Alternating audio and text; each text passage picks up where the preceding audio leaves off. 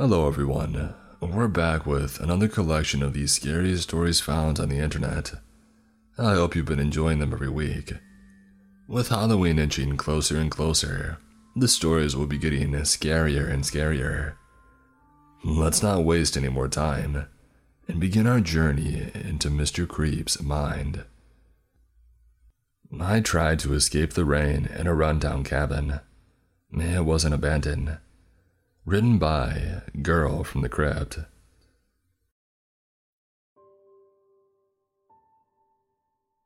I'm an avid hiker, and I go after this hobby whenever I can.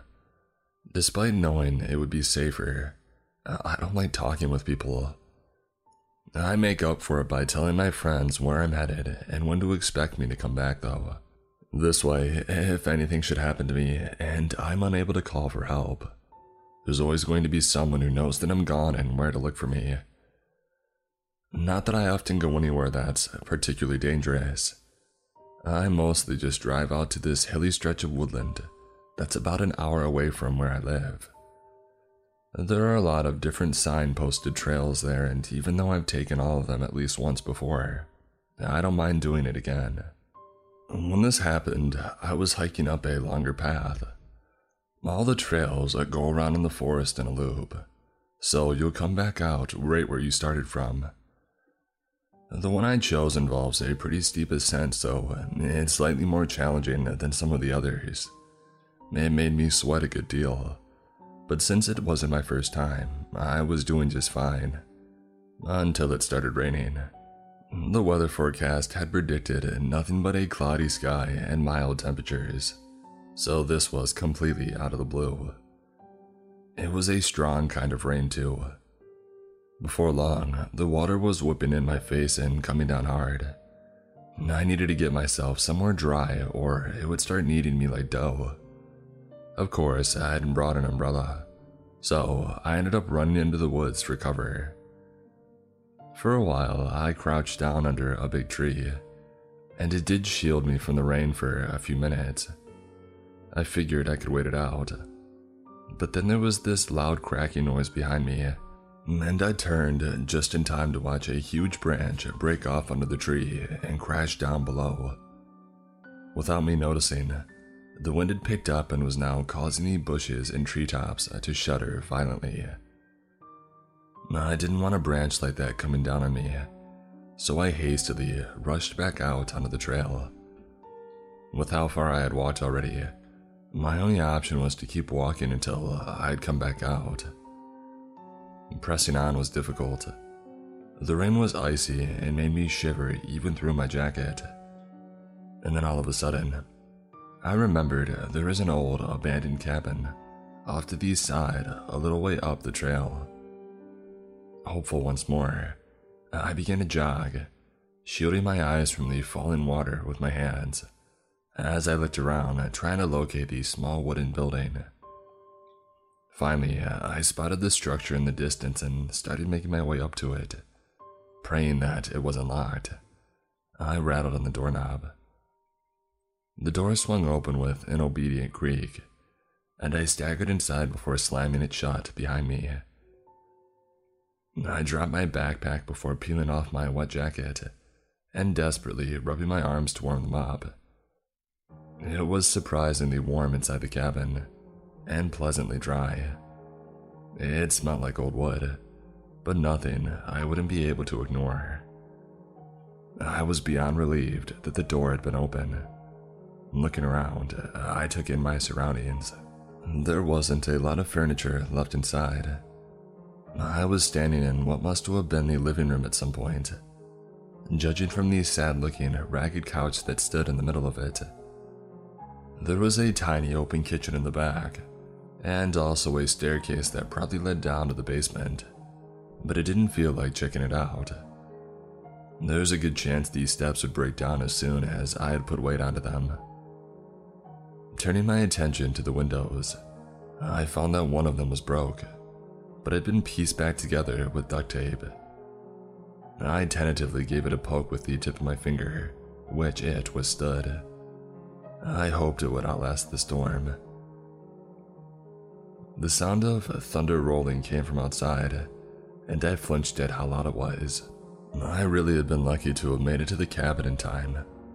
I was hesitant to get comfortable on the couch for fear of the tiny life forms that might have taken up residence inside it over time, but it'd still beat sitting on the floor. So I sank down on the saggy cushions and I took out my cell phone. Of course, I had no reception whatsoever. At least I had some offline games to play while I was waiting for the storm to die down. After half an hour, I realized that wasn't going to happen anytime soon though. I would have to go easy on the battery if I wanted to have some left by the time that I got out of there. So I set aside my phone and started looking through my backpack for something else to keep myself busy with. I found a worn novel that I had crammed in there and forgotten ages ago, so I started reading. I still had a bunch of snacks and water, so I ate and drank until my stomach felt pleasantly full.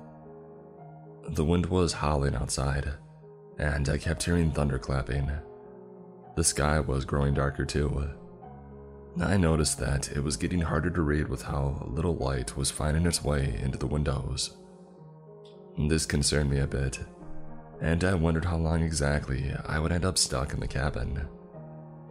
Things were looking pretty grim out there too, and I wasn't too keen on spending the night in this place, even though it did feel kind of adventurous. I continued to read for as long as what remained of the day's light allowed me, but that was hardly another hour. The hut looked spooky in the darkness. It wasn't exactly pitch black, but enough to make me uneasy. The only thing to illuminate the living room was the occasional flash of lightning from outside. I moved over on the couch so I could watch the storm through one of the windows. Thunder rolled once again, and then all of a sudden, a male voice cut through the silence left in its wake. 7, 6, 11, 5, 9 and 20 mile today. I jolted upright. For a second, my head had just gone completely empty, and then I glanced around frantically, before realizing that nobody had actually spoken to me. The voice was deep and eerily resonant, but it had a crackly undertone to it. It was a recording. But my relief upon realizing this was short-lived. There was a strange recording playing somewhere nearby, somewhere close to me. Somebody had just turned it on. 4, 11, 17, 32 the day before. The recording stopped. It had only been playing for mere seconds, but I could tell that it was coming from downstairs, from the basement. The abrupt way it had been turned off made me think that whoever was down there had only turned it on accidentally. They would never want me to know that I was not alone. It was only then that I realized I was still sitting on the couch, frozen in place like a statue, staring at the basement entrance. I instantly jumped to my feet and picked up my jacket, struggling to put it on while at the same time trying to shove my belongings back into my backpack. I had to get out of there. I didn't care about the rain or the lightning or the falling branches anymore. I just needed to get out. And then I heard footsteps. They were hasty, fast, and they were moving up the stairs. Stifling a scream, I abandoned my backpack and simply burst through the door, sprinting out into the cold. Despite the darkness, I could still see the trail ahead, just a small distance away from the cabin. I leapt towards it, and when I had reached it, I just kept on running as fast as my legs would carry me. I hurriedly patted down my jacket. I could feel my cell phone, wallet, and keys in my pockets, which immediately made me feel light with relief. There was also a can of pepper spray somewhere in there, which I figured was better than nothing if, God forbid, whoever had been in the cabin would catch up with me. Thankfully, it never came to that. By some miracle, I found my way back to my car. I instantly locked it upon jumping inside. I was completely drenched and utterly exhausted. It took me ages to catch my breath. I sat in the car for around half an hour, shaking and crying, before finally managing to pull myself together. Realizing that I shouldn't hang around, I started driving. I was way too tired to make it all the way back home, so I just stopped at this dingy little motel that's 15 minutes away from the hiking spot, and I got a room there for the night. I basically collapsed on the bed. I didn't know whether or not to call the police. I've had some bad experiences with the local authorities before, so I decided not to, at least not right away. It's a trust thing, I guess. What I did do was I called my brother and told him everything, asking him if he and I could go back to the place together to see what was up with it. He readily accepted, and we came up with the following plan. My brother, being a huge guy himself, would come pick me up in the morning with one or two of his friends, and we would return to the woods as a group, so no one would try to mess with us. We would go up to the cabin, retrieve my lost belongings, and take a look at it. But I also had to promise him that if we were to find evidence of something bad going on there, that we would call the police. He showed up in his truck the following day, as promised, with another man with him. We headed back to the hiking spot and made our way up the trail. The storm had left its impact in the woods quite clearly. Broken branches were scattered everywhere, and some of the young, thin and more fragile trees had been knocked over completely, basically torn out by the roots. The cabin, however, had endured. Its door was wide open when we reached it. We entered it, one right after the other. I could tell the guys were just as nervous as I was. No doubt they were taking what I had told them quite seriously. Still, we were all prepared to defend ourselves if someone was to charge at us unexpectedly. My backpack wasn't in the upstairs room, which to me could only mean that somebody had moved it. When my brother said that we would have to go down into the basement, I was understandably reluctant at first, but he reminded me that we had agreed on this earlier, so it was too late for me to chicken out. Each stair let out an agonized creak as we put our weight on it, and I feared the rickety old things really would end up breaking down. My brother's friend stayed upstairs so he could get us out in case theft would really happen, but to my surprise, it never did. Soon enough, we found ourselves in a room that was just as big as the living room. There was enough light falling in from upstairs for us to see everything, and what we saw was not nice. First, there was the tape recorder. It sat right in the middle of the floor like it had been propped up for us to find right away. My brother went up to it and turned it on. I flinched as I heard the same warped male voice start to speak. It sounded just as eerie as before. My brother's friend suddenly called out to us from upstairs. "Is that Boots?" "What do you mean?" I asked. "That's Boots. It's this poem by Rudyard Kipling, I think. I don't know who did that reading, but it's creepy as heck. I heard that it's used to simulate bad things or something, like for Navy SEAL training. I don't know. By the way, it really was Boots. That's why I don't feel the need to transcribe the recording here exactly, since you can just look it up." That was the first thing to give us a really queasy feeling though. While the room was largely empty, a single cardboard box that had been pushed up to the wall stood out. My brother took a look inside without touching it, and then he waved me over. Upon bending down beside him to check it out, I found that it held several rows of duct tape, a bunch of plastic bags, some cable binders, and a lot of small gardening tools, like a little hoe, secateurs, and a saw. We also found cleaning supplies in another corner of the room, right next to two buckets with plastic lids on top. The second that I opened one of them, a putrid smell came wafting out, strong enough to send me and my brother reeling backwards. I cursed and immediately covered my nose and mouth, hurriedly moving in again to shut the dang thing. But in my haste, I knocked it over. We stumbled aside as a viscous brown and red liquid spilled onto the floor at our feet. Brown and red. "Oh crap, come on, we're getting out of here," my brother yelled, grabbing me by the wrist and starting to drag me back up the stairs. That very moment, however, something caught my eye out of a darkened corner of the room. "Wait," I told him, pulling my hand out of his grasp and pointing at what I had just seen. It was my backpack, hung up on a nail jutting out of the wall. How would I have noticed it sooner? I had to cautiously step over the pool of red on the floor to reach it, but eventually, I managed to grab it and then leapt back over to my brother.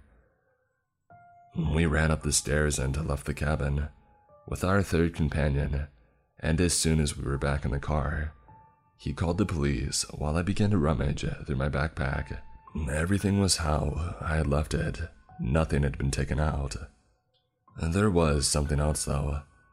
I found it tucked between the pages of the book that I'd been reading. It was this torn off piece of paper with a brief note scrawled onto it.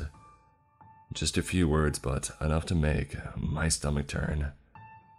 Slippery little thing.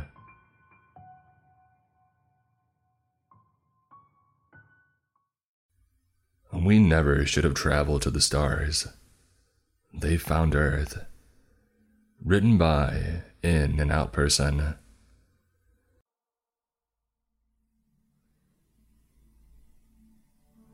5.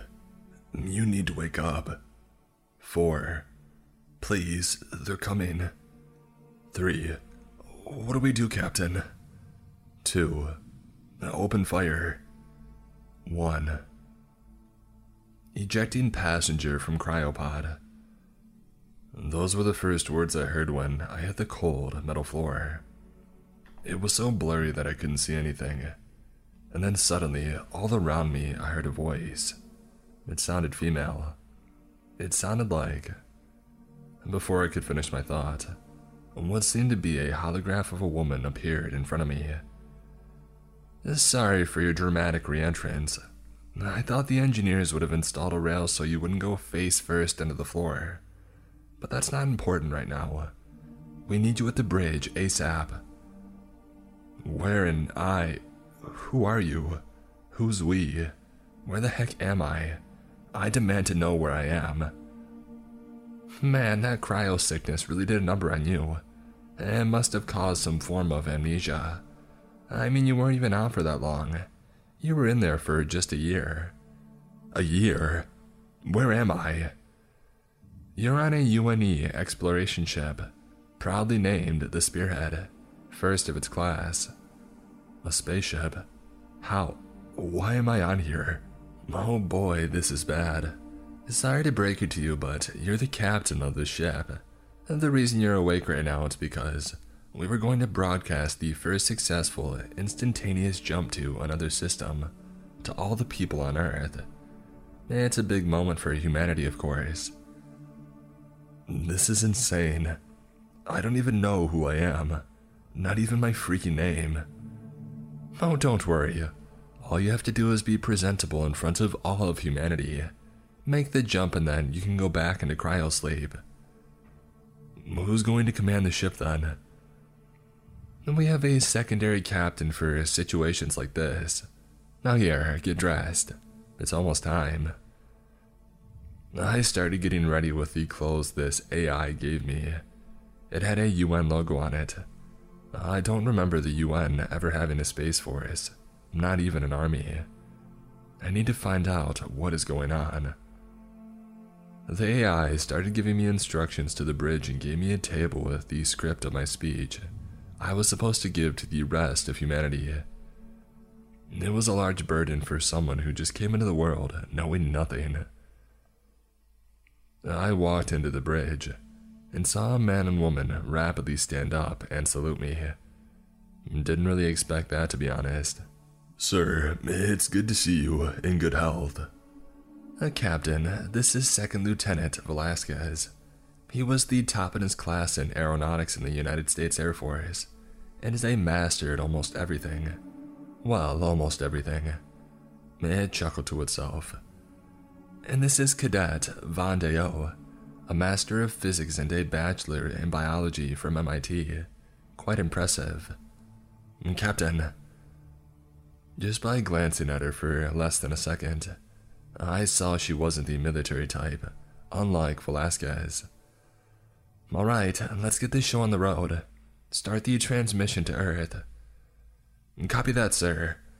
I saw her starting to press some buttons on her station, and soon a screen showed the insides of the famous UN General Assembly, with all the representatives of the nations of the world waiting for me to speak, and probably the rest of the world was listening too. I started reading my speech.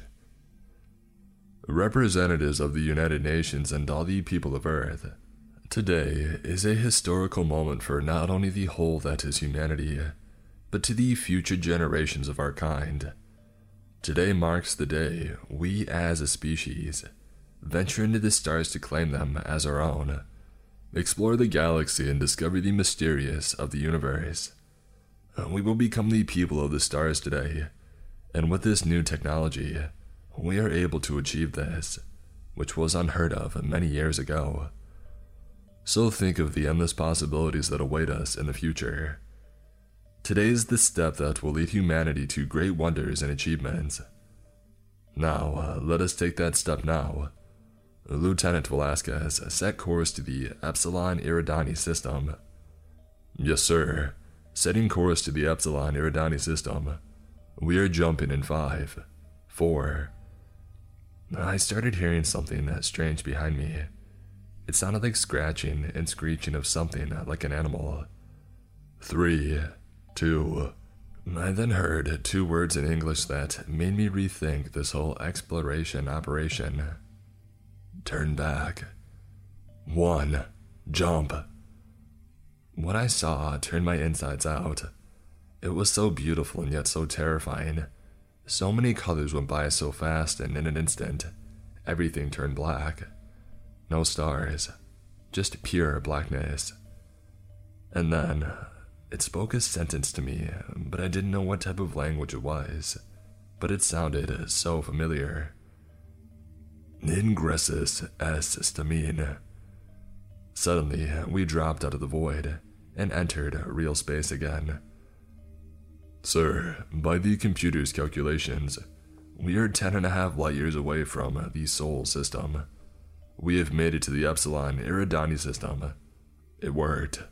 He exhaled his shaking breath. We were all excited, but what we expected was what we got. A couple of rocky, barren worlds and 2 gas giants. Don't get me wrong, I wasn't expecting a lush planet, but nevertheless, I shouldn't get my hopes up. But what concerned me the most was that voice. What was it warning me about? Maybe in some way, it's connected with my memory loss. Before I could ponder it any longer, I was interrupted by Velasquez. Sir, orders. I'll take it from here, Lieutenant, stated the AI. Miss Vaughn, may you take the captain to the sickbay and examine him for any anomalies. Precautions are essential since, if there is any sign of trouble, there are no reinforcements coming to rescue us. Why me? I'm not a doctor, not even a medic. Can't you do it? If you are able to conduct these types of trivia tests, can't you? I need to make sure the radiation from our jump doesn't melt our armor and expose us to the vacuum of space. As your commanding lieutenant, I order you to stop bickering and to do what it tells you, Cadet. Yes, sir. I was then escorted down the hall by Miss Vaughn to the medbay, presumably to examine the mystery that is my amnesia. I felt that she didn't like taking orders with an intelligence not of human origin, so I took the initiative. Having just achieved the greatest leap for humanity, you don't seem overly joyed, Miss Vaughn. You can call me Alyssa, Captain. I'm not so strict as a Mr. Lieutenant over there. You can say that again, I laughed, and I turned to her, still laughing, and she smiled. I took her for such a serious person, I kind of forgot she was human. Come on, let's get you to the medbay. I had totally forgotten that we were in space and there was no gravity. So, when I saw that walking was an easy task, I thought that were a form of inertial dampeners being activated. This is too much. Can I ask you something? She nodded to my question. What year is it? The year, it's 2023. Thank you. I could tell some suspicion was starting to arise between us, but then, out of the corner of my eyes at the medbay, honestly, on first glance, it looked more of like a laboratory than a medical bay. Advanced machinery, hollow projectors, and advanced medication to cure almost all diseases known to man. It was incredible. I need you to lie down here, please. She led me to the bed with advanced scanning equipment above it. Maybe it was to scan my brain or do basic surgeries, like in that movie, Prometheus. I lay down on the bed and the machine started moving up and down, adjusting and measuring. After about 2 minutes, the machine retreated to its original position. Then I got up and started walking to Alyssa, but her expression frightened me. Hey, you okay? What's wrong? I then turned to see the screen she was observing. What I saw caused me to become null of reaction. It was a worm-like organism. It was small but noticeable. It was near my cerebellum, wiggling around as if making room. Before I could react and look at Alyssa, I was knocked unconscious. Slowly, I started becoming conscious again, but I wasn't in the medbay, not even in the ship. All I saw was white, and it was blinding. I fell on my knees from the pain. What felt like years, the lights vanished, and I heard a voice. At first, it was speaking an unknown language, and I tried responding, but it was useless. And then slowly, it started speaking English. Human, you have crossed a line you were not ready for.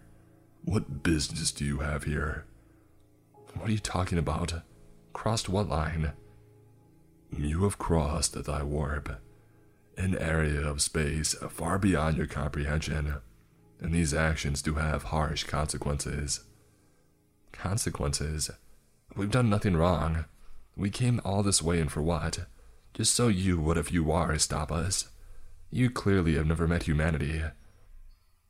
You misunderstand. We are trying to help you. However, you have unintentionally caused chaos to grow throughout the timeline that is your universe. Chaos? How? How do you know this? What are you? We are called the Ones. Beings from long ago that have died out many thousands of years ago. We have seen your kind. We see great promise, but also great disaster as well. But you have caused the line to shatter. The reason we are here is to keep you on the path. If you stray from the path, we cannot predict the future, and in turn protect humanity. We do not have much time. We are sorry, but you have made this your fate. What? Are you gonna kill us? No. There's a reason why humanity was not supposed to achieve FTL during this time. Only after 13,000 years will humanity be safe to travel the stars. I am deeply sorry, but if you survive this trial, you must heed my warning, human. Beware the... My surroundings became blurry, and the white void started to dissipate. Beware who? Don't go, please. Beware who? Answer me! Slowly, my vision came back to me and I found myself back on the medical bed. I felt like I was hit with 5 concussions all at once, and I sat up and I was greeted by Alyssa with a friendly hug. Thank God you made it out safely. What happened? I was half awake. You fell unconscious, so I rushed you to the surgery bed and got whatever that thing was out of your head. I made sure to kill it and injected it out. I need to see Velasquez. I think we're in trouble. I saw. Before I could finish my sentence, the ship's intercom came on. It was Velasquez, and he sounded panicked. I need both of you up here ASAP. Now. Stay here. You need to rest. I'll go check what the idiot wants. No, I'm the captain of the ship. I'll be fine. Let's go. With hesitation, she nodded in agreement, and we started sprinting to the bridge. What's going on?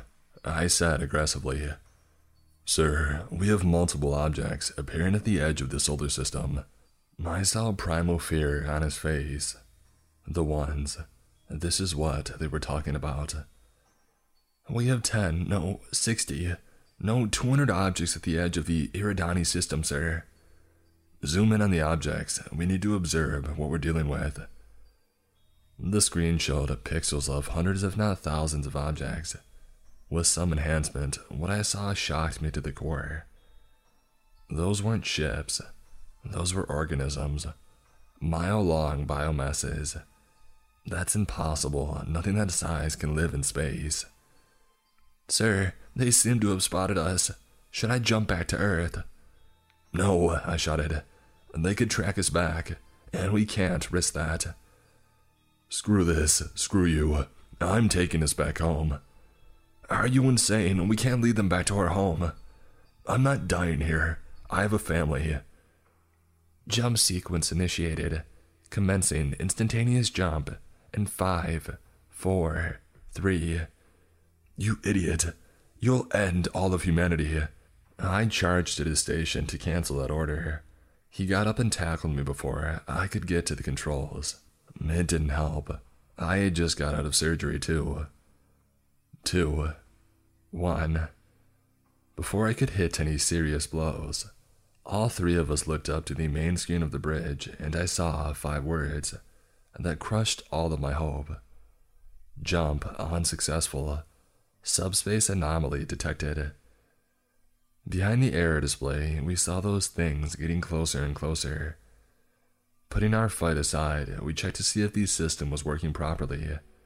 Second time error. Third time error. The fourth time was an error too. Do we still have sublight engines? I asked. We do, but... Shut up and get us out of here. Move to the nearest gas giant and hide behind the dark side of the planet. Sir, we have incoming vessels, too fast to be intercepted with our defenses. Fire the autocannons. Brace for impact. These smaller craft were accelerating towards us at high speeds, but they weren't firing any projectiles. Too big to be missiles. They're boarding craft. They zipped past the bridge and soon we heard an alarm. Hull breach in sections 4 and 9. Multiple organisms rushing toward the reactor. We need guns now. We can't let them access the database and find Earth. Erase everything and send a warning to Earth now. Alyssa started typing rapidly at her station. Sending transmission to Earth. I could hear her silent cries. Here, sir, take this. 5 mags for me and you, and 2 for Alyssa. I received a G-36C, and he got a M249, while Alyssa was given a Glock. Me and Velasquez set up positions and sealed the protective door, which separated the whole ship from the bridge. The aliens had made it to the reactor. They are tearing it apart. Luckily, the fusion drive will not cause an explosion. I'm sorry. It's been an honor, sir. The honor is all mine. The power to the ship disconnected, and the bridge was in total darkness. We turned on our flashlights and prepared for our soon final moments, aiming our weapons at the door. It's been an honor, sir, said Velasquez. I looked at him. Likewise, Lieutenant.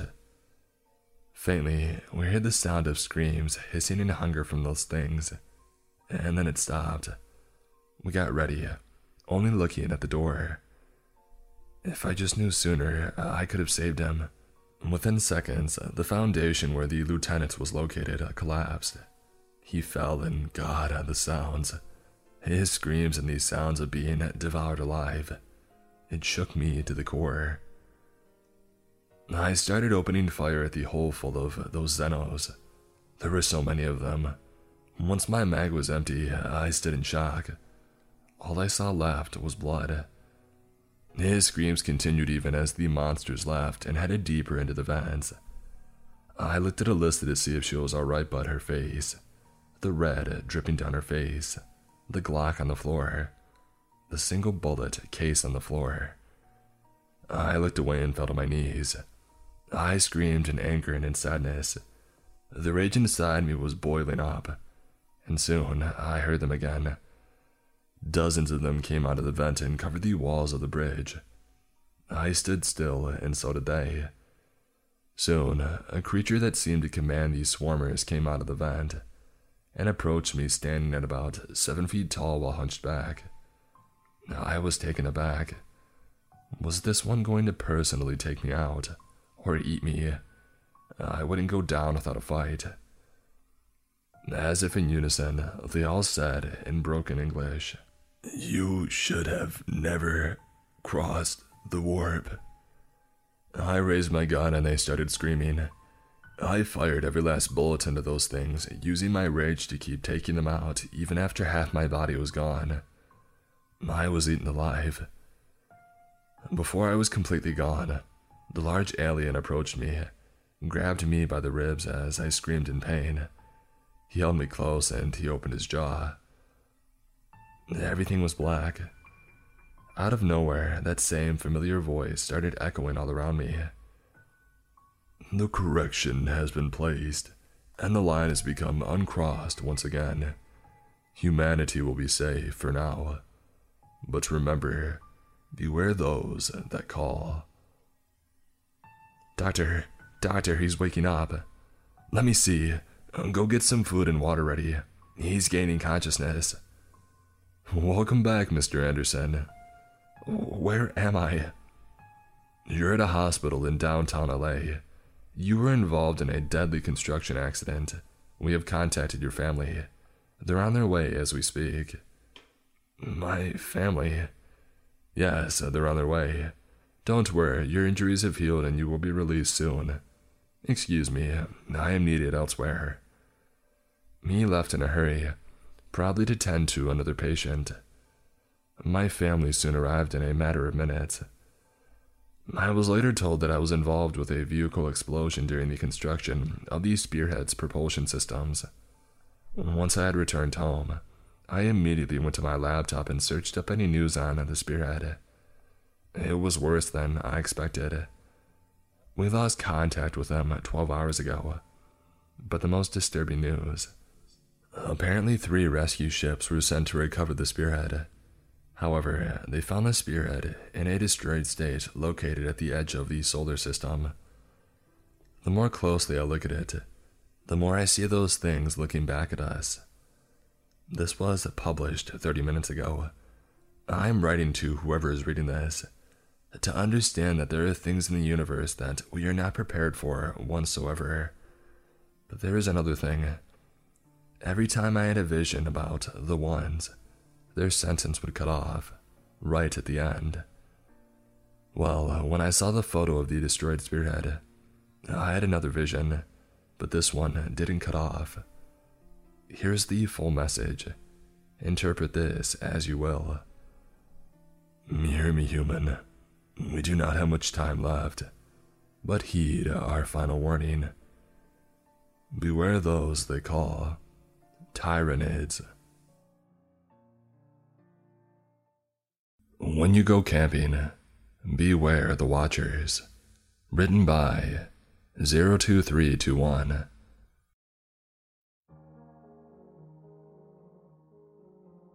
I adamantly refused to ever go camping again. This happened years ago when I was still in my teens, but I can still remember it clear as day. I was loosely a part of the Air Cadets after school. I didn't even have a uniform. They just let me hang out with a friend of mine and take part in some of the events. Since she was always busy with cadets, I wouldn't see her if I didn't go, but I didn't want to join myself. I wasn't the military type. They made you stand at attention and remember ranks. It wasn't for me. I just helped them set up for fundraisers or help clean up the meeting hall as an excuse to see my best friend. And then the camping trip came up. I wasn't really a cadet, but they said if I wanted, that I could come along on the trip. We would need to do things like learn how to build shelters in the woods and first aid survival exercises. We could even take turns going up into a small two-seat plane on the trip. My parents liked the idea of me learning something new, and I liked the idea of sharing a tent with my friend for a weekend. We never got to see each other anymore. Her parents wanted her to be doing a million extra things after work. I swear if she wasn't doing cadets, it would be a part-time job or two after school. The first day went perfectly fine. We all worked together setting up the tents into the camp. After lunch, they broke us into groups to practice building shelters. I think it was for a badge or something like that. Because I wasn't really in the program, they let me just hang out with my friends as long as I didn't help them. I couldn't help even if I wanted to. I didn't even have the basic understanding of outdoor survival. Just being there was slowing them down. So instead, I gathered sticks I thought might be useful for them to use.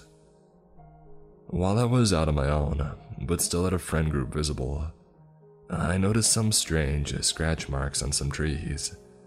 Deep, fresh cuts scarred the bark. I pointed it out, asking if there were any bears around, but they all shook their heads. Everyone was confident there were no large animals in the woods that were dangerous. I gave the marks one last worried look and went back with the group to drag down their progress again. By the end of the night, we were all tired and cold. No one told me that it was going to be this cold out. My friend saw me shivering and let me borrow a sweater. I saw the brief look of hesitation on her face before she handed it to me. Aside from being tired and needing to do all these tasks, I was enjoying myself a little. That was until I accidentally heard the cadets talking when I was coming back from a bathroom break. Why did they even let her come along? One of them asked my friend. My breath caught and I waited for her to stick up for me. She doesn't have anything else to do, and besides, she's not that bad. Not that bad? What did that mean? Did my friend agree with them that I had some bad traits? I mean, I wasn't on the same skill level as the rest of them, but I still thought we could all have fun that weekend. The only way to rescue this trip is to have her do all the chores and keep her busy, while we do what we came here for. This voice sounded a bit nastier than it had any reason to be. I'll see what I can do. That was it then. A good friend of mine was turning on me. I was a burden in everyone's eyes and I never should have come along. Walking into camp, they all noticed me and shut up really fast. I was given some fake smiles and I played along with it. I shouldn't make them hate me any more than they already did. I just needed to get through that weekend and never come back to hang out with the cadets again. When night fell, we had no set bedtimes, but I only stayed by the fire for a little while. I turned in early to let everyone else chat and talk without me. Inside the tent was so cold. I wish someone told me the weather so I could pack better. After a while, I heard my friend come into the tent silently. I think she knew that I was aware of what they all said earlier, but wanted to pretend that it never happened. That was fine by me. My plan was to pretend that I was fast asleep until I actually was asleep. After a while of silently being curled up in the dark, I came to the horrible realization that I had to pee. That meant getting out of my somewhat warm sleeping bag into the cold. I thought that I heard some rustling of animals outside my tent, but I forced myself to think it was my imagination. I would also risk waking up someone to borrow a flashlight. Because the moon was so bright, I decided on going outside without one. As silently as possible, I got out of the tent, slowly zipping it up behind me. I shuddered in the chill air and started to power walk towards where a porta potty was set up. I didn't want to be out there for any longer than I had to. I knew the path by heart, but everything looked so strange in the dark. I started to doubt about going the right way. I was so focused on staying on the path that I didn't notice a strange flickering red lights in front of me. When I did see them in the bushes, I froze. I squinted, trying to get a better look at what I was seeing. All at once, I just knew. They were eyes, red eyes staring at me from the leaves. Slowly, they started to rise up as if whatever was looking at me was standing, and I ran. I felt a jolt of fear as I stupidly ran off into the woods. I kept running until my lungs burned and I tripped on an exposed root. Only when I had stopped moving, what I just did fully sunk in and I started to feel pathetic. I had gotten lost. Gosh dang it, I was lost in the middle of the woods. I never should have gone on this horrible, good-for-nothing trip. I was just bringing everyone down with me. I haven't given my full effort my entire life, and now I was going to die in the woods because of it. At least I was lost with a bunch of somewhat trained cadets in the area. If I fell and broke my leg, they would know what to do if I was found. If. The idea kept playing in my head. If I was found. People go missing all the times in the woods and they're never seen again. Lost people fall off of cliffs and get eaten by the wildlife. Or they starve to death and then get eaten by wildlife. Or the wildlife didn't wait for nature to take its course and just eat the hopelessly lost still alive. I didn't have any training. Heck, I couldn't even build a shelter correctly. Unless someone found me, I would die out here. A bit of a jump for someone who was only lost for a short while. But being in the woods in the dead of night, an hour felt like years. Too scared to walk further, I sat against a tree, feeling miserable and so alone in the dark. I rubbed my arms together to try and stay warm. I just needed to last until morning when people could start looking for me. I was with a bunch of people who knew what to do in this situation. Feeling sorry for myself, I sat getting colder by the second, and I heard something that turned my stomach to ice, a yipping off in the distance. I knew coyotes might live in the woods and I did not want to find out. I debated on if it was better to stay put or leave. I didn't want to run across them to get mauled. I needed a plan. After calming down, I decided that I would make a fire. It would keep me warm and maybe the smoke would alert anyone who was looking for me. Getting up, I started looking for a clear space in the dark. The moon was almost full, making it easy to see. I found a small clearing close by and started brushing away leaves the best that I could. I didn't want to set the entire forest ablaze. I knew the idea of how to start a fire, but I had never done it before. Once my spot was decided on, I gathered some rocks circling my clear space, as if it would keep the flames enclosed. Looking around, I started to gather sticks I felt to be dry enough to be useful. With an armful of sticks, I heard a noise, twigs breaking behind me. I don't know why, but I thought it was someone coming to save me. It was a stupid thought. A wild animal was more likely, and that's exactly what it was. When I turned around, I was facing a massive bear just staring at me. Some of my gathered sticks tumbled out of my arms, but otherwise, I didn't move. There was no fight or flight in me. I just froze. My mind turned blank. No advice on how to deal with bears came. I only thought of one thing. I was going to die. Simple as that. It was a shock of how quickly I accepted that fate. I stood unable to move, my breathing shortening until I was taken in quick, painful gasps. The bear started to take some waddling steps towards me, and I still didn't move. When it stood up on its back legs, a few more sticks fell from my arms from how badly my hands were shaking. Tears came to my eyes as I begged my body to do something, no matter how useless that might be. Finally, in the back of my mind, I heard someone telling me if it's a brown bear, you should make a noise. Wait, was that right? What is a black bear noise you make to scare it off? I was useless. I couldn't even remember the dang advice to save my life. I thought of my friends. I really hoped that this bear ate every part of me and I was never found. I didn't want them to come across my body. I saw the bear start to move a paw towards me and I nearly fainted. I jumped when a flurry of motion came from the bushes next to us. A blur came from out of the trees, slamming so hard against the bear that it knocked the thing over. I sat in disbelief. There was nothing that could take on a bear besides another bear. Nothing natural, that is.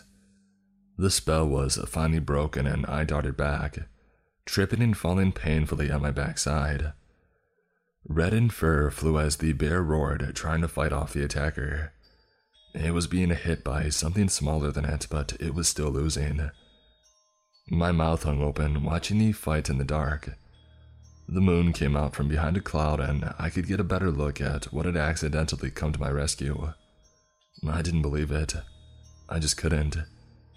The beast raised a head and I could see it clearly. A wolf's head swiftly moving to bite down into the bear's throat. I was watching a fight between a bear and a werewolf. There was no other way to say it. The wolf's body was human-like, covered in dark black fur. Muscles rippled under the fur, powerful enough to take on something as strong as a bear. A long tail thrashed around in the fight. The back claws looked wolf-like, but the front was almost like human hands but with razor-sharp nails gripping onto the brown fur. It dug in fingers deep into the bear's flesh, red seeping out and both creatures screaming. I should have run for it. I had no business being there, and yet my body was still frozen by fear. If the bear somehow won, it might eat me after it finished off the werewolf. If the werewolf won, it would eat me for sure. I was a tasty little dessert for either of these two. I could only hope that they took each other out. I heard a horrible cracking sound and one last grunt from the bear as the werewolf tightened its jaws deeply into the bear's neck.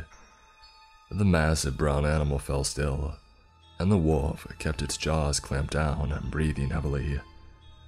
I watched amazed as the claw marks and wounds from the fight started to heal on the wolf's body.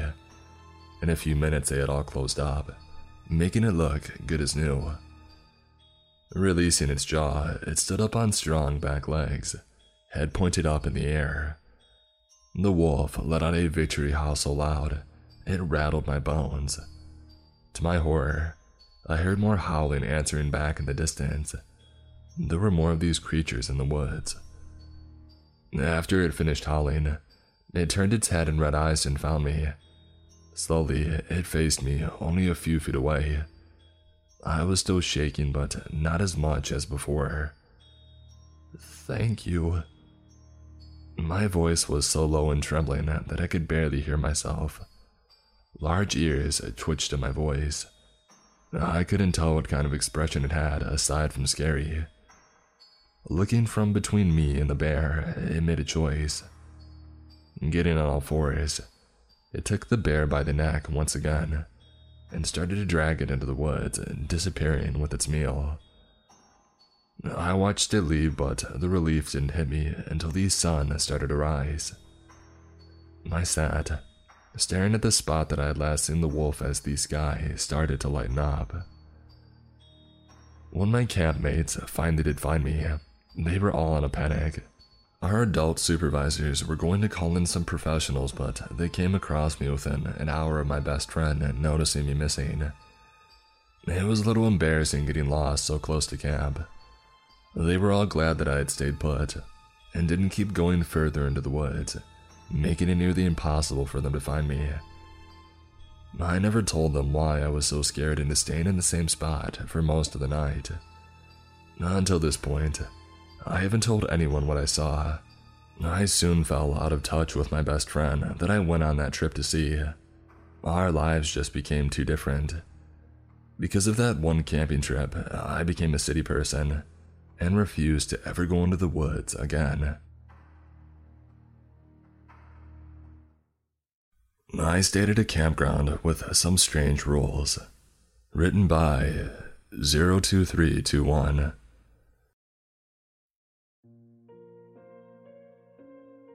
The rolling mountains and densely packed forests of southwest Montana are truly a place where a person could feel alone. Second only to the isolation I experienced in Alaska during my Army days. Excluding Yellowstone and Big Sky, this region is sparsely populated, but in the best kind of way. I hadn't had a vacation in at least 3 years, a real one. I hadn't been counting the weekend trips to Spokane or Coeur d'Alene or Helena. The Montana Highway Patrol had stationed me in Missoula 3 years ago, right out of field training. I enjoyed Missoula. It kept me busy enough, but I was ready for a break. The schedules finally aligned and I had enough seniority to take off 14 straight days. During my time in Missoula, I had been able to explore Glacier National Park, as well as Flathead and Kootenai National Forest fairly well. So I set my sights on Yellowstone. I hadn't been back to the area since I was a kid, 10 years old or so, a family vacation or something. I didn't remember much of it. I had some campsites reserved inside the park itself, but also some in the surrounding Gallatin National Forest. I figured I would save some money on hotels and just tent instead, since I was saving up to buy a house. I packed up all my camping supplies into my truck, as well as my faithful canine companion Tango. Tango was a 3-year-old Siberian Husky, smart as a whip and with more energy than a nuclear reactor. He was a good companion and the best boy. After about a 6-hour drive, we arrived at the first campground near Earthquake Lake. I went to my reserved campsite and found that it was occupied. I went and talked with the elderly couple that were the hosts for the campground. They apologized profusely, as some glitch in their reservation system had double-booked the campsite, and I was just too late. There were no other sites in the campground available either. They offered me a full refund and a voucher for a free stay at another campground just down the road. They were positive this campground would be open and have sites for the next 3 nights. I thought it was a bit of a long shot since it was peak tourist season. All the campsites were booked everywhere. I took the refund and the voucher, figuring I would at least check the place out before I drove to Big Sky to pay $300 per night for a hotel. Howling Woods Campground was the name. It was about a 10-minute drive from the previous site, nestled in dense lodgepole pines far off the main highway. The campground was quite beautiful. There was a small river along the southern end of the campground, with a sheer mountain face on the opposite bank. The forest around it was thick and hard to see through. The towering lodgepoles were packed together as densely as I had ever seen them. I had never heard of this place before. It hadn't come up in any of my searches when I was planning my trip months ago. As I was driving into the camp, I first noticed a permanently placed RV right at the center, sitting out front with a sign that read, "Welcome to Howling Woods. Please knock.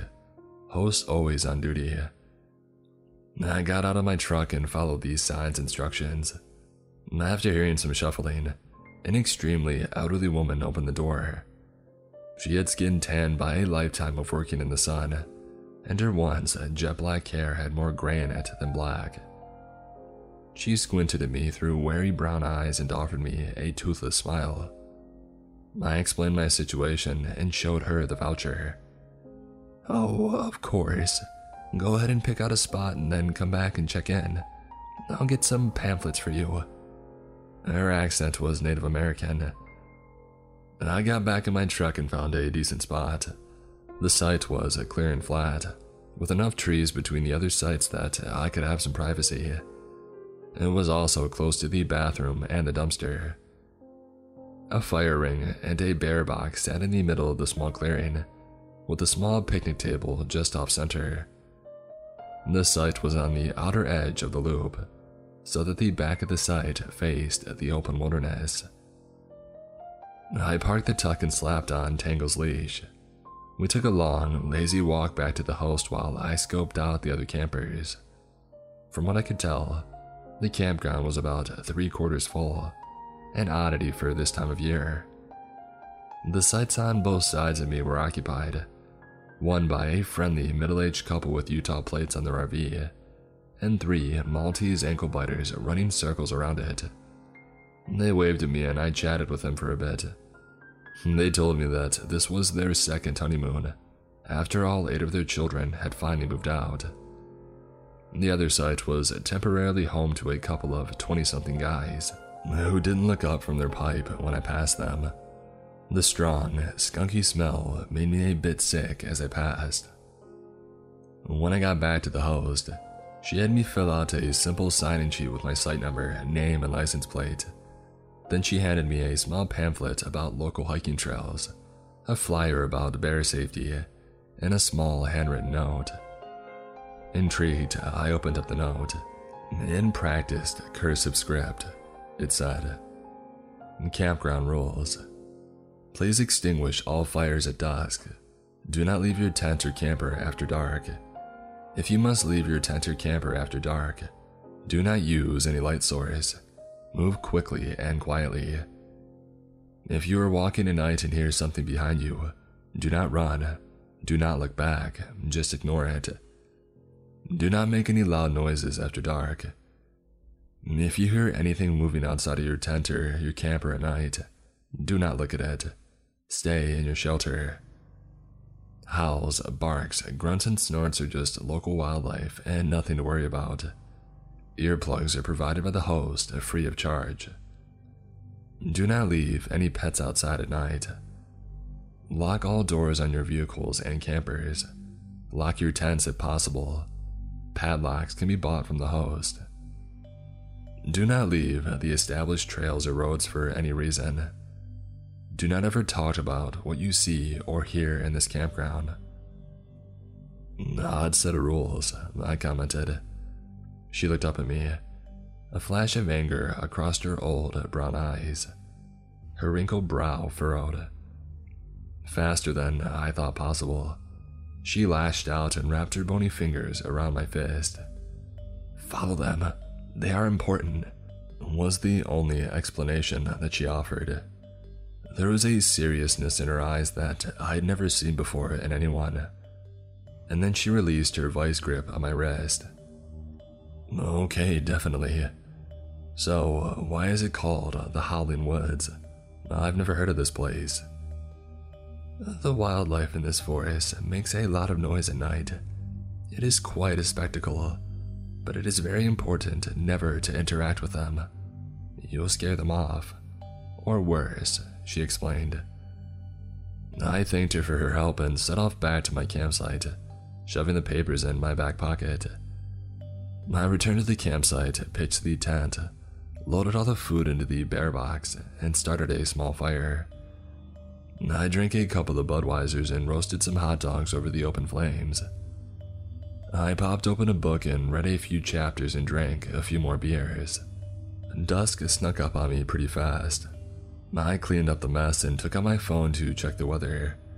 I had no cell service, but that certainly wasn't a surprise in this country. I took the beer cans to the nearest dumpster and did my best at the vault toilet. It was just getting dark as I got back to my tent. I chained up Tango while I got the tent ready, turning on my electric lantern. While I was laying out the sleeping bag, Tango barked. Tango, like most huskies, had a personality. He had quirks like a human does. He was a talker and would often howl and talk back to me in that strange husky noise.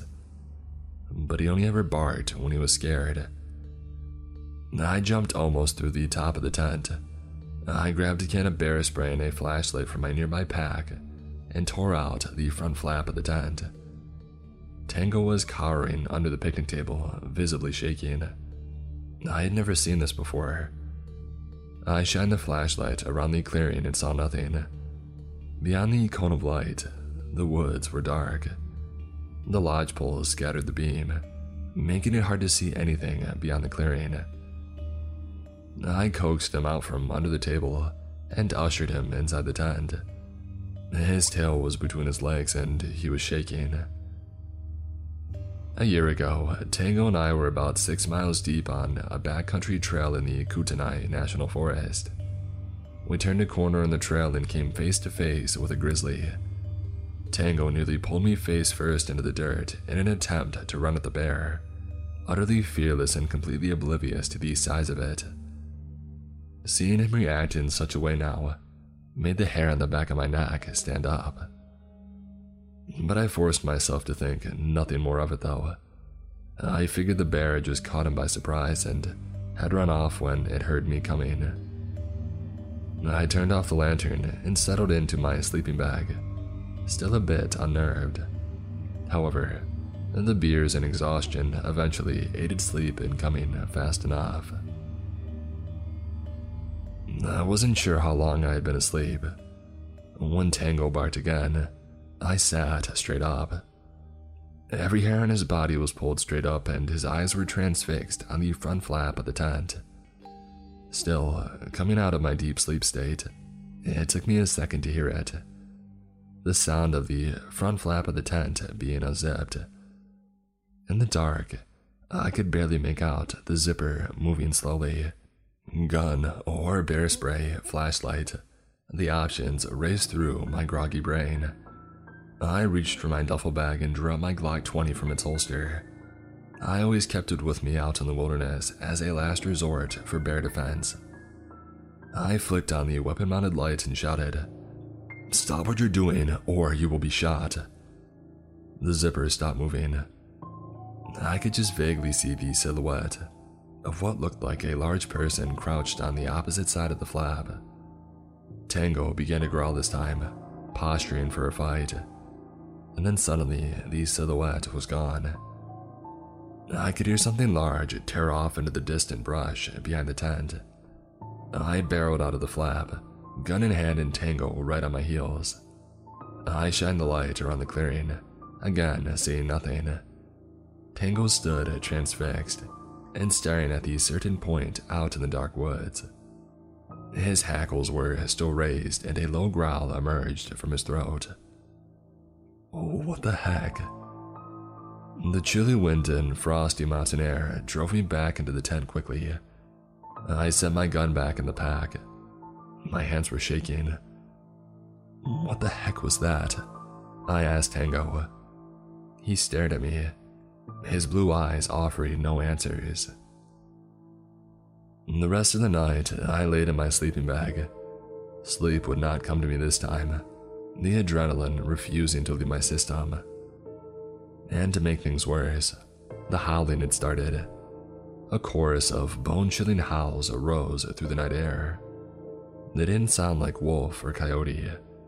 I had never heard anything like it, and all the nights that I had spent in the mountains. It went on for hours, making sleep impossible. The howls started far off, but eventually, it sounded like these sources had moved into the campground.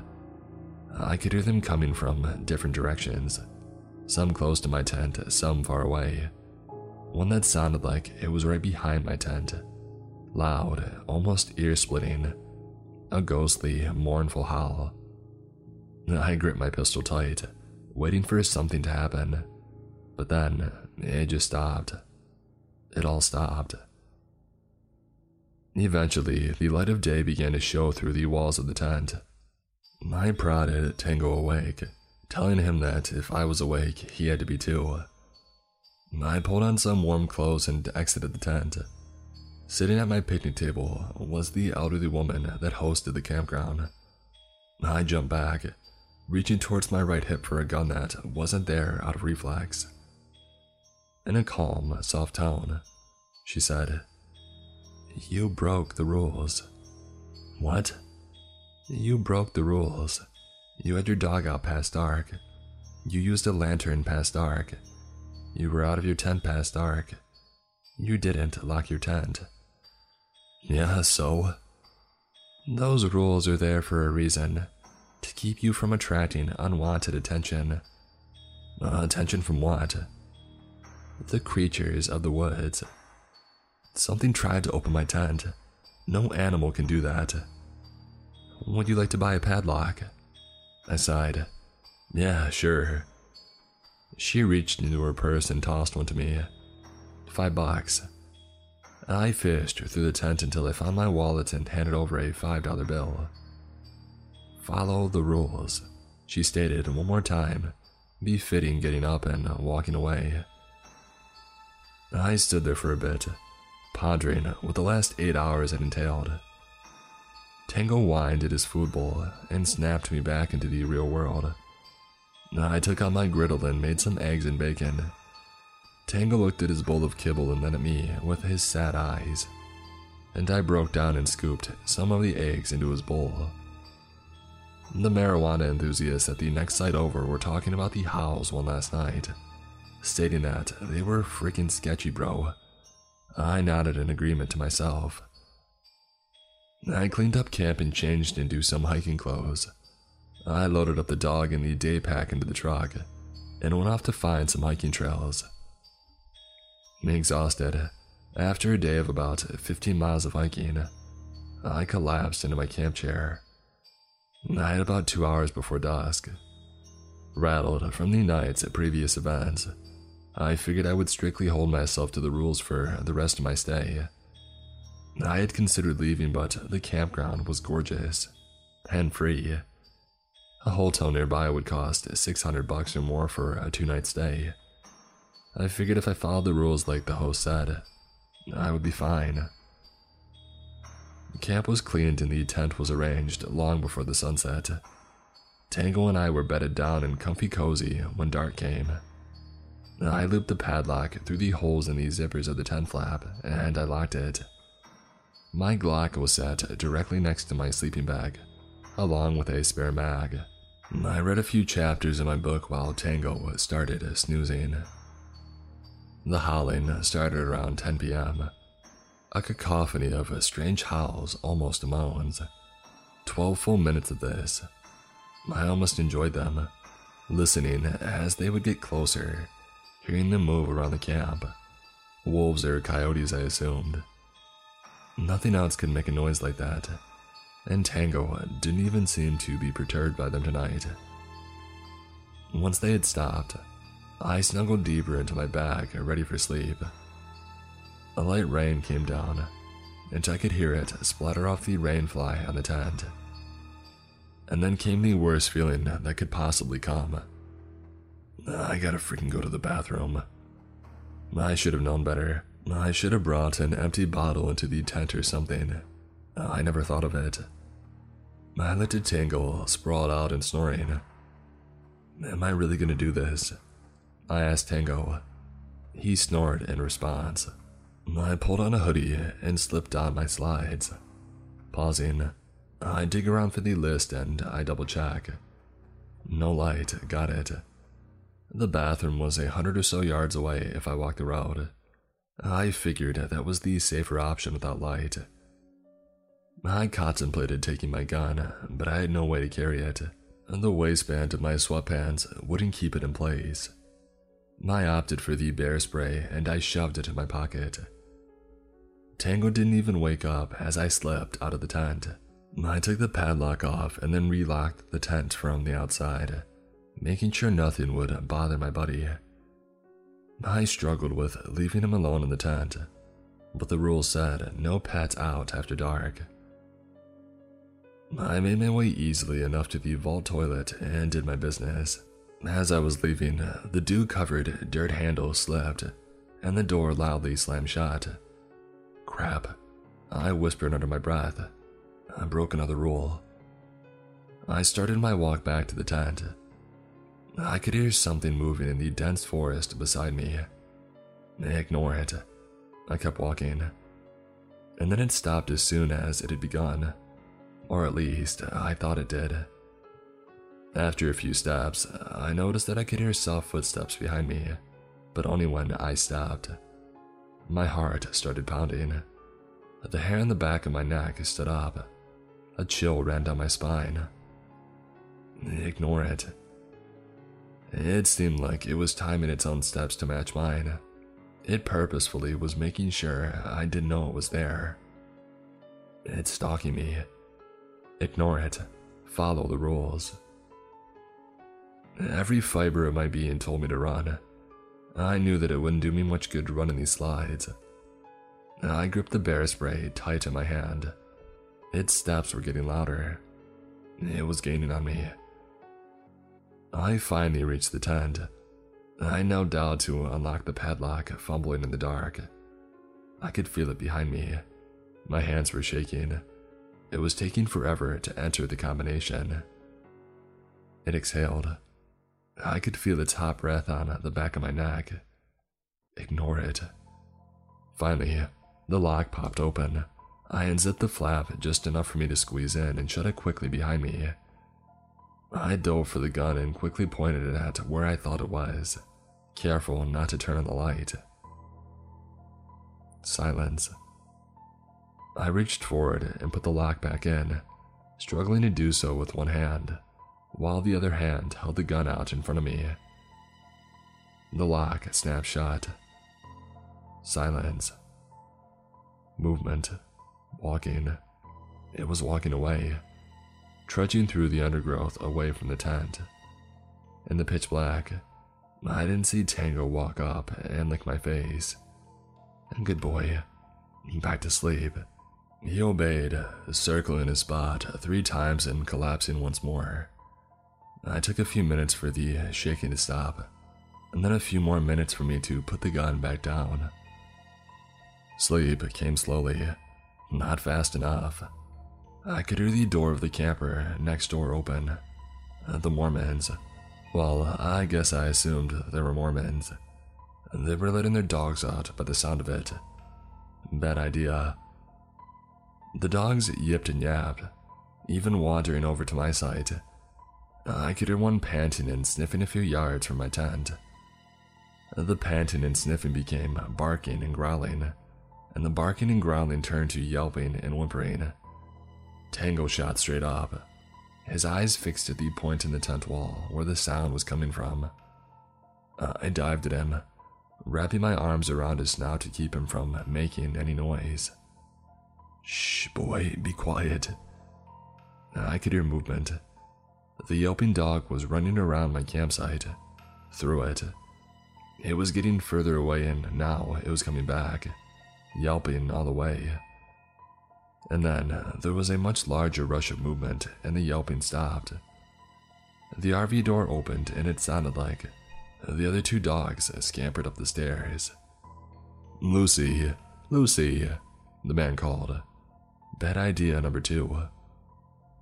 A light slashed through my tent.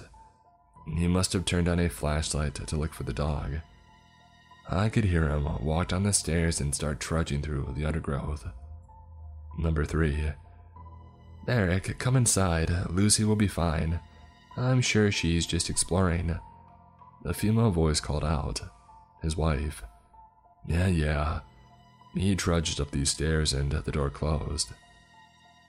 I released my grip on Tango, and he licked my face again. I couldn't hear anything else moving around. Ignore it. I ignored what I just heard and tried to go back to sleep. It came easier than it should have, and the bliss of slumber washed over me.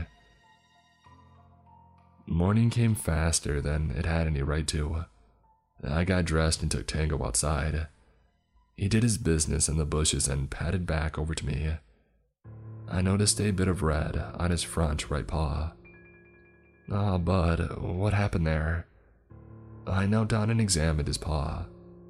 I couldn't find any cuts or sores. And then I noticed he had something on his back paws too. And then it clicked. I stood up and walked over to the spot where Tango had done his business. It was about 10 yards behind my tent in the undergrowth. A smear of red covered the ground. Red and white fur. Red splattered painted the trunks of the lodge poles surrounding the area. Oh, Lucy. It was still early. The couple in the RV hadn't seemed to have woken up yet. Should I tell them? I would want to know. but the rules say not to talk about it. I decided against it. Whatever this place was, I was getting pretty freaked out by it. But just one more night. I hurried up and packed up my day pack. I bundled Tango into the truck and we took off for a good 14-mile trail that would keep us busy all day. After a day of beautiful mountain meadows, surreal river views, gorgeous lakes, and 14 miles of walking, Tango and I returned to the campsite. I packed up everything that we would need for the night into the truck. I noticed the RV in the next site. The couple with the 3 dogs, well, 2 dogs now I guess, were gone. No surprise there. However, the younger gentlemen on the other side of me were still there. Dinner was just a dehydrated hiking meal, since all the good food was packed up in the truck. I planned to get out of this place as quickly as I could in the morning. Sundown started coming and Tango and I got into the tent, locking it up behind us. I read a few chapters in my book until it was too dark to make out any of the words. Sleep came pretty easy tonight, but as is tradition, it didn't last very long. A twig snapping told me someone or something was stumbling around in the underbrush next to my tent. I checked my phone and it was around midnight. Not great, but at least I had slept through the howls tonight. I could make out a couple of voices, the young guys from next door. "Do you see anything?" one of them had whispered. "Nah, but it's definitely out there," the other said. My mind raced. These idiots were going to get themselves killed. I zipped open a small window on the side of my tent and I looked through the screen. They had flashlights out and were tramping around in the underbrush. They looked like they had their phones on in front of them, as if they were recording something, and then had stepped out of the woods into their light. Whether it was a man, beast, or a strange combination of both, it was terrifying. I had never felt such utter, visceral fear. 7 or 8 feet tall, burning red eyes and a body covered in patchy, greasy fur. Long claws and a protruding snout, fangs and slobber hanging off of it.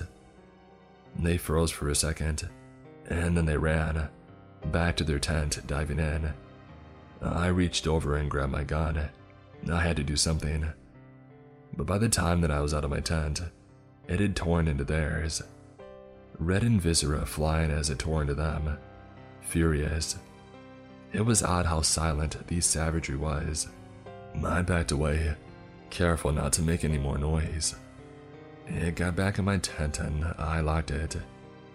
What else could I have done? They were already gone. I pulled Tango close and kept a white-knuckle grip on my Glock. I could hear it now, slurping and smacking, like it was an 8-year-old having spaghetti at an Olive Garden. Follow the rules. I did my best to sleep that night. When I finally rose, I realized it was daytime, midday almost. I opened my tent to find a cop car blocking my truck in. A deputy sheriff was talking with another camper, pen and notebook in hand.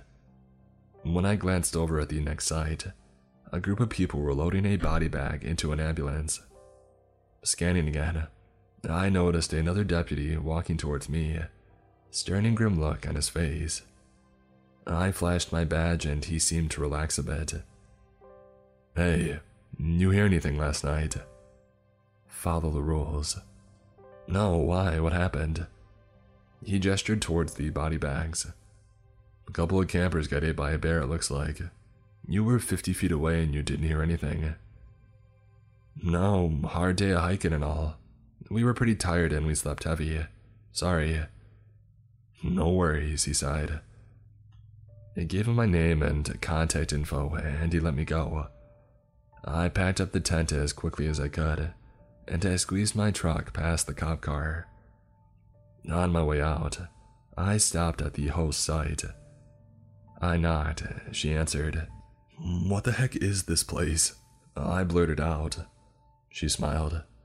"Someplace ancient, not meant for our kind, but yet here we are. I hope you enjoyed your stay."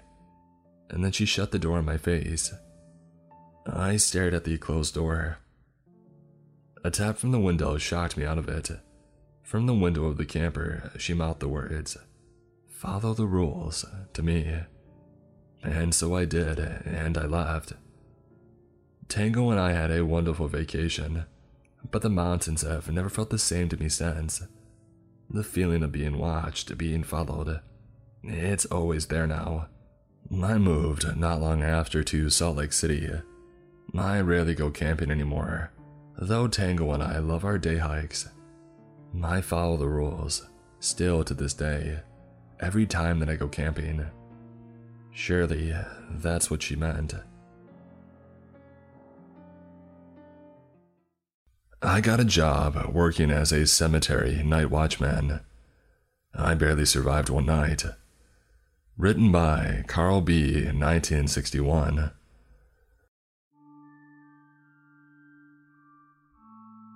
In the spring of 2003, I graduated high school and had a scholarship lined up at a nearby community college. I decided to get a summer job in order to make some extra money before I started my freshman year that fall. As it happened, a friend of my dad's worked as a caretaker at a local cemetery, but was taking a couple of months off in order to recuperate from some back surgery that he had scheduled soon. Duke, my dad's friend, told me his son Brian, who was about my age, had already volunteered to fill in as the temporary daytime caretaker. But if I was interested, he had another job I might be interested in. I asked him what it was, and he told me. A night watchman. Apparently, there had been several other cemeteries in the area that had been vandalized recently, probably the work of teenagers, and Duke needed someone to guard the cemetery between 8 p.m., when it closed to the public for the day, and 5 a.m., when his son Brian would show up for the job. Duke told me it wasn't an official county position, but he was willing to pay me out of his own pocket to do it. I was a little hesitant at first to accept the job. I'm not someone who scares very easily, but the thought of being alone in a deserted cemetery at night for 9 hours, it did kind of give me the creeps. But I didn't really have anything else lined up for me that summer, and it sounded like it would beat flipping burgers at McDonald's anyway, so I shrugged and said, sure, why not? The cemetery where I would be working was on the outskirts of the town where I lived, out in the country, surrounded by a wide open farmland on 3 sides. The back of the cemetery ended at the edge of a small wooded area. It was pretty big and sprawling, maybe 6 acres, and was one of the oldest cemeteries in the area, with graves dating back to the early 1800s. I drove out there one bright, warm late afternoon in early June for my first shift, and I was greeted by Duke, who was waiting for me near the entrance. He spent the next hour or so giving me a tour of the grounds and explaining what my job duties would consist of. Basically, I would give the whole cemetery a sweep every hour and write down any unusual activity, whatever that was, I encountered. And if I found anyone trespassing, I shouldn't confront them. I should just call the police instead. He took me into a small shed off to one side near the front. The place was crammed with tools and gardening equipment. There was a small desk with a chair and a notebook on it for me to log my reports, and a big flashlight, the long kind that takes 4D batteries to power. As soon as Duke finished showing me around, his face suddenly turned serious. He told me that he had something he wanted me to see, and took a ring of keys out of his pocket. I watched intrigued, as he unlocked a tall metal locker against one wall and opened it. I gasped. Inside stood a 12-gauge pump-action shotgun and a box of shells. Duke held the locker open for a few seconds to show me the shotgun, and then closed and relocked it. He explained to me that the shotgun was only for extreme emergencies, and that he didn't want me to touch it unless I felt sure that my life was in danger. He went on to say that you never know who might show up at a cemetery after dark. Usually it was harmless stuff, bored kids looking for a place to drink and screw around. But cemeteries also tended to be a hangout spot for all kinds of weirdos. You know the type. And sometimes even grave robbers. Seeing my look of concern, he gave me a reassuring smile and told me it wasn't likely I would run into any of those types of people on the job, but he wanted me to know about the shotgun just in case. And then he removed the locker key from the keyring and he handed it to me.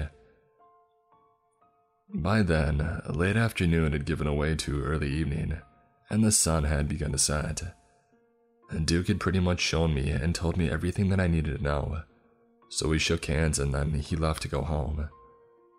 I watched as he got into his pickup truck and drove down the driveway and through the cemetery gate and out onto the road, disappearing from sight. I realized suddenly that I was all alone in a deserted cemetery, miles from anywhere, and it was starting to get dark. I shuddered in spite of myself.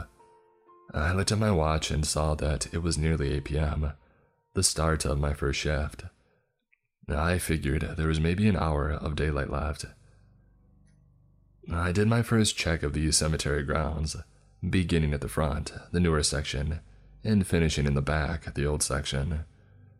This part of the cemetery was especially creepy. Many of the gravestones were cracked and leaning and eroded by the elements. Several of the plots had a sunken look. Duke had explained to me earlier, when giving me the tour, that this was caused by the soil settling on top of the old caskets, as they deteriorated and collapsed underground. Again, I shuddered at the thought. The back of the cemetery ended at an embankment that sloped onto a shallow creek with the woods beginning on the other side. At the bottom of the embankment was a heap of old, rotting flower bouquets and wreaths from the graves. I figured Duke must dump them there after they began to dry out and fall apart. My whole inspection only took about 15 minutes, so I headed back to the maintenance shed to kill some time before the next one. I propped my feet up on the desk and pulled out a paperback Stephen King book that I had brought along to help pass the time. This was 2003, remember, long before smartphones came along. I read, absorbed in the harrowing ordeal of the Torrance family in the creepy Overlook Hotel, and before I knew it, 9 o'clock had rolled around. I put down my book, picked up my flashlight, and headed outside to patrol the grounds. It was almost fully dark now, and I could hear crickets. I strolled through the cemetery, starting again at the front and working my way to the back, casually aiming my flashlight around. I had just reached the rear of the cemetery when something happened. I stopped, listening, suddenly alert. I had heard something. I cocked my head, listening. I could hear a very faint scraping sound, soft and slow and steady. I couldn't tell where it was coming from. I shined my flashlight around, but could see nothing out of the ordinary. Just as abruptly as the sound had begun, it stopped. I shrugged it off, figuring it was probably some animal, a raccoon or a possum or something, scratching at the bark of a nearby tree. Finished with my inspection, I returned to the shed and picked up my book. I spent the next half hour or so reading and was just at the part where the little boy Danny encounters the rotted old woman in the bathtub when I heard something outside that caused me to jump to my feet, knocking over my chair, startled. Footsteps. Slow, labored, shuffling footsteps that sounded like they were moving around just outside the shack. My heart began to race. I stood there petrified with sudden fear. It was nighttime and the cemetery was closed. There shouldn't be anyone out there. I remembered what Duke had said about teenage trespassers. I waited, hardly daring to even breathe, my pulse racing, listening. The footsteps seemed to circle around the shack 2 or 3 times, and then gradually faded off into the distance. Silence resumed. I waited there for several minutes, too scared to investigate. I glanced at the locker with the shotgun inside of it, but remembered Duke telling me not to touch it unless I was in danger. It was probably just some local kids who came to have an underage drinking party, or a couple teens looking for a place to make out. Except the cemetery was 5 miles out of town, and I hadn't heard any cars pull up outside. I stood there for the better part of 5 minutes, scared and indecisive. Finally, I told myself that I was being chicken crap and I needed to man up.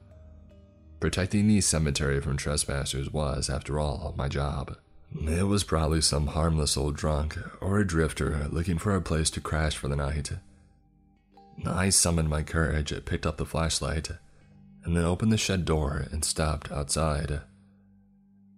It was fully dark now, and totally pitch black. Thick dark clouds blotted out the moon and stars, and the only illumination came from my flashlight. Cautiously, I began a sweep of the cemetery.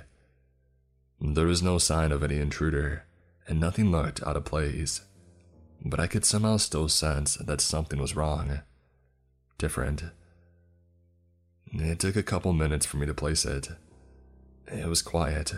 Too quiet. Dead quiet. The crickets had stopped chirping.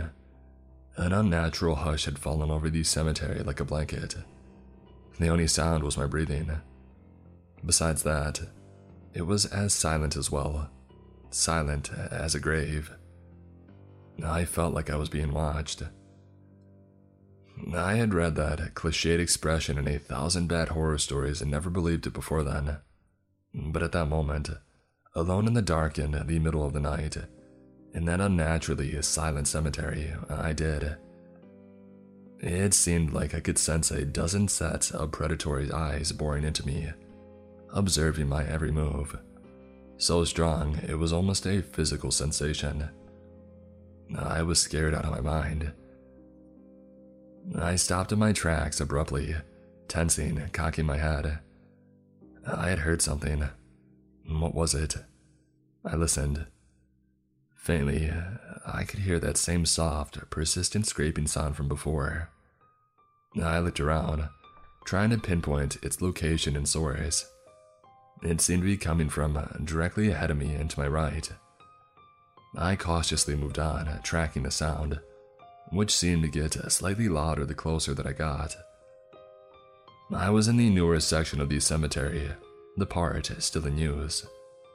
I stopped in front of a new grave where the sound seemed to be at its loudest. I trained my flashlight upon the marble headstone. It belonged to an elderly woman who had died only a couple weeks before. The mound of soil in front of the headstone was still brown and bare of grass from her recent burial. I listened and realized the sound was coming from below the ground, below the grave. I felt a chill as cold as ice water rise from the pit of my stomach up to my heart. I tried convincing myself it was probably just a gopher or some other subterranean animal burrowing through the earth. And then something happened. I felt a tremor and heard the rumble of falling soil. Earthquake, I thought for a split second, but it only seemed to be coming from the fresh grave before me. Nowhere else. Then the rectangle of bare, mounded earth collapsed inward, almost in slow motion, looking like the roof of an elevator car descending its shaft. It happened in no more than 5 seconds. I stood there, transfixed in shock, before a gaping black hole that only seconds before had been a full grave.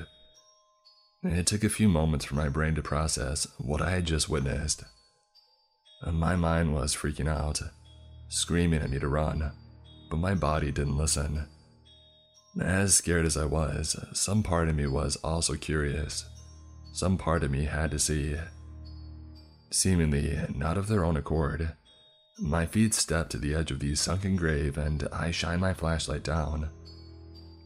The beam centered on a casket lying askew at the bottom of a pit that was at least 15 feet deep, much deeper than a grave, more like a mine shaft, with drifts of dirt all around it. And as I watched, the casket was moving, scooting along the bottom of the shaft inch by inch, scraping through the dirt. I moved the beam of my flashlight to the other end of the casket, and what I saw is something that still haunts my dreams to this day. There was a gaping black hole, the entrance of a tunnel on the side of the pit, and a pair of thin, gray arms with unnaturally long fingers and long black, claw-like fingernails were protruding from this hole, clutching the foot of the casket, dragging it into the tunnel a little at a time. That's when I turned and ran back to the shed, panting in terror. I reached in my pocket for my phone to call the police, but it wasn't there. I must have left it out on the desk in the shed. I reached the shed, went through the door, and froze. The inside of the shed was in shambles. Everything had been trashed. Tools were scattered across the floor. The desk and chair had been turned over. My paperback had been torn to shreds, and my cell phone had been smashed to pieces. Someone had been in the shed while I had been outside, or something. I stood there, taking in the destruction, and then I heard a sound coming from behind me, the same shuffling footsteps that I had heard before. I spun around. I seemed to regress in age in a matter of a few seconds, reduced to the surreal, almost wondrous state of terror of a child in the grip of a nightmare. A figure stood in front of the doorway only a few feet outside the shed. It was cast in shadow, only a silhouette, but I could see it was tall and thin, with unnaturally long, skinny arms that hung down nearly to its feet. Its eyes were red. I could see them glinting in the dark like embers. They were staring right at me. We stood there for what felt like eternity, regarding each other, and then the shadowy figure took a step towards the door. I darted forward, slammed the door, and turned the lock. There was an unnaturally high-pitched, chittering screech from outside, a sound more animal-like than human. The creature began to pound wildly against the shed door. I jumped as something else slammed against the rear wall of the shed. I could hear claws scratching against the wood as if something was trying to burrow through the wall. Something else slammed into the side of the shed. There were more than one of them, and they were all trying to break into the shed at the same time. Trying to break in and get me. That was when I remembered the shotgun. I looked to the metal locker, still upright but now leaning askew against one corner. I frantically searched the pockets of my jeans until I found the key that Duke had given me. With shaking hands, I unlocked the locker and I grabbed the shotgun, hoping that it was loaded. I had never touched a gun in my life and I had no idea how to load one, and there wasn't enough time anyway.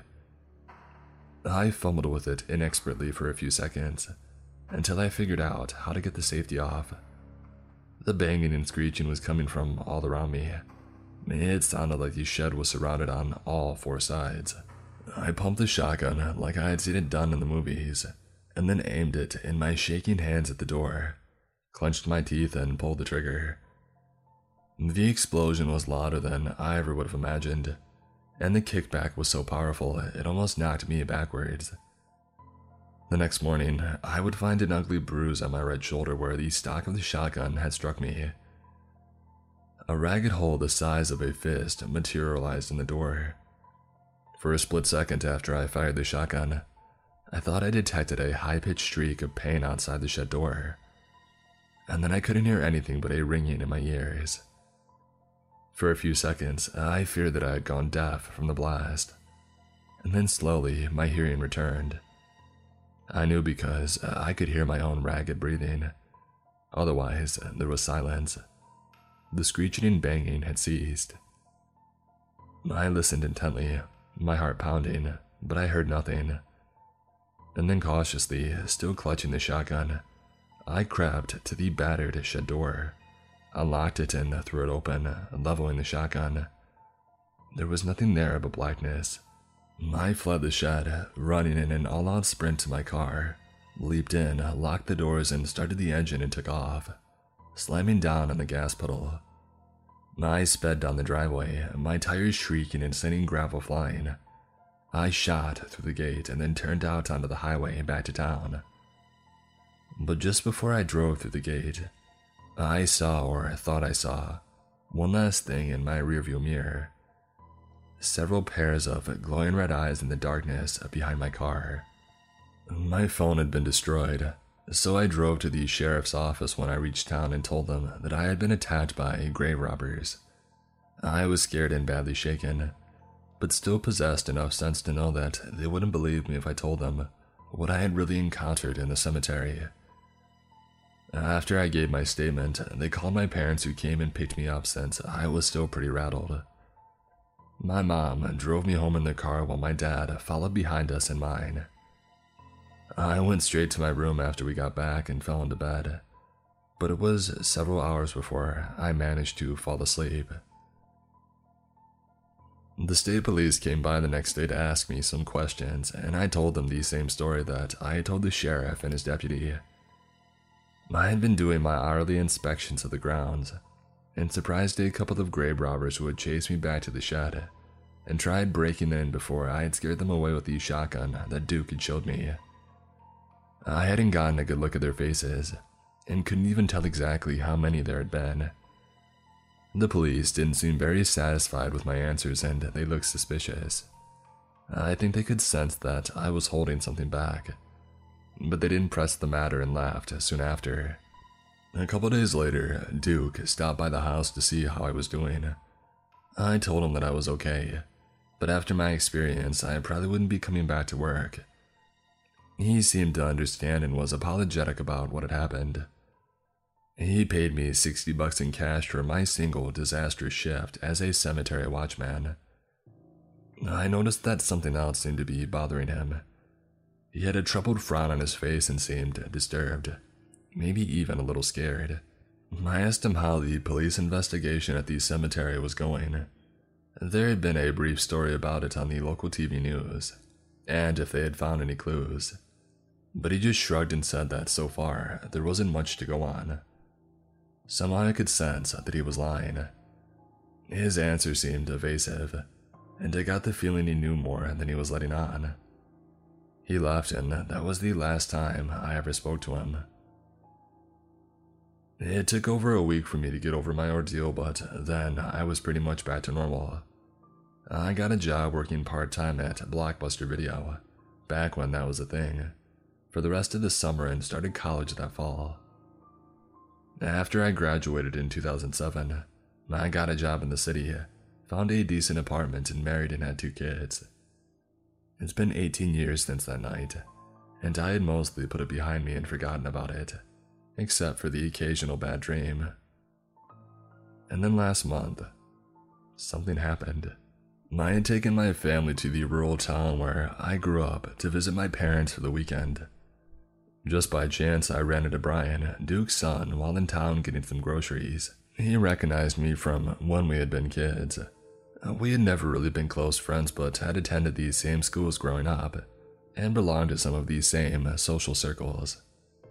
And he invited me to a bar where we reminisced about old times, and caught up on each other's lives over a couple of beers.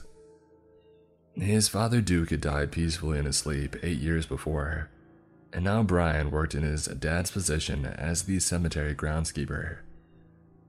I asked Brian if the police ever got any leads on whoever it was who had dug up the grave and attacked me that night back in 2003.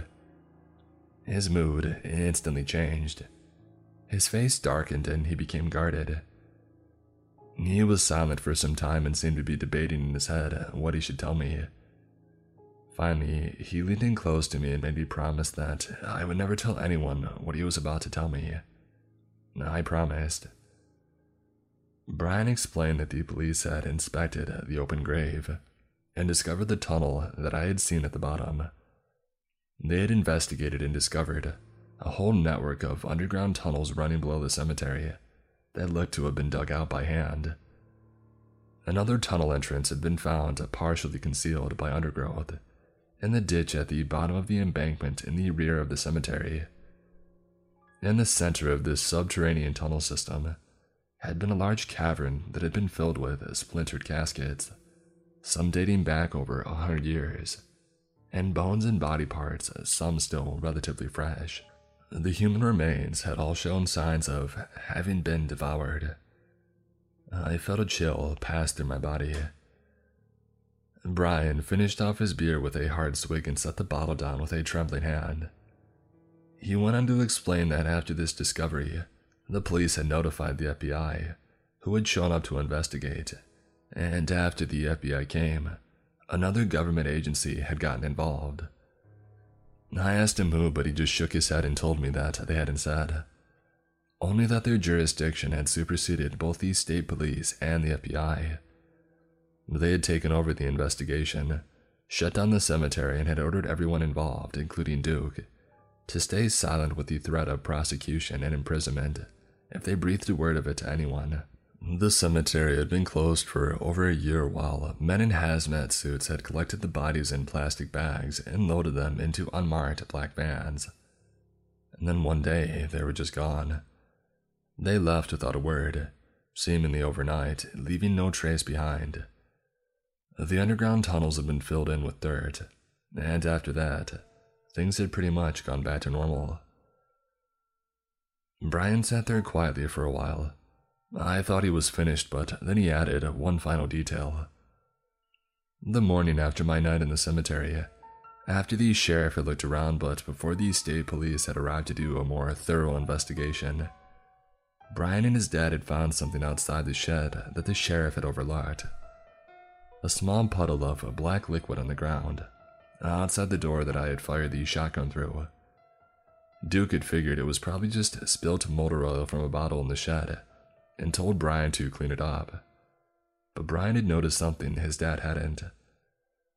A thin trail of the same black substance in the grass leading away from the shed, toward the embankment in the back of the cemetery. He had been curious and collected a small sample in a jar when his father wasn't looking, and he mailed it to an older cousin of his who worked as a technician in the anthropology department of a university across the state. A couple weeks later, Brian's cousin called him. They had analyzed the sample. They were able to determine it was blood, but the DNA sequence wasn't like anything they had ever seen before. They couldn't identify what the sample had come from, but whatever it was, it wasn't human. I'm a police investigator in Russia. Criminals aren't the only thing that keep me awake at night. Written by AFF.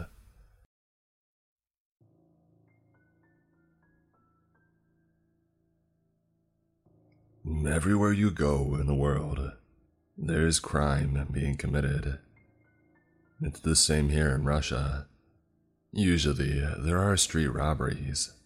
Sometimes, very rarely, homicides, which is when the city government calls me in. A lot of the story I will tell you will certainly bring skepticism and doubt, but please believe me, I have little time left. I started off in the police force when I was 19.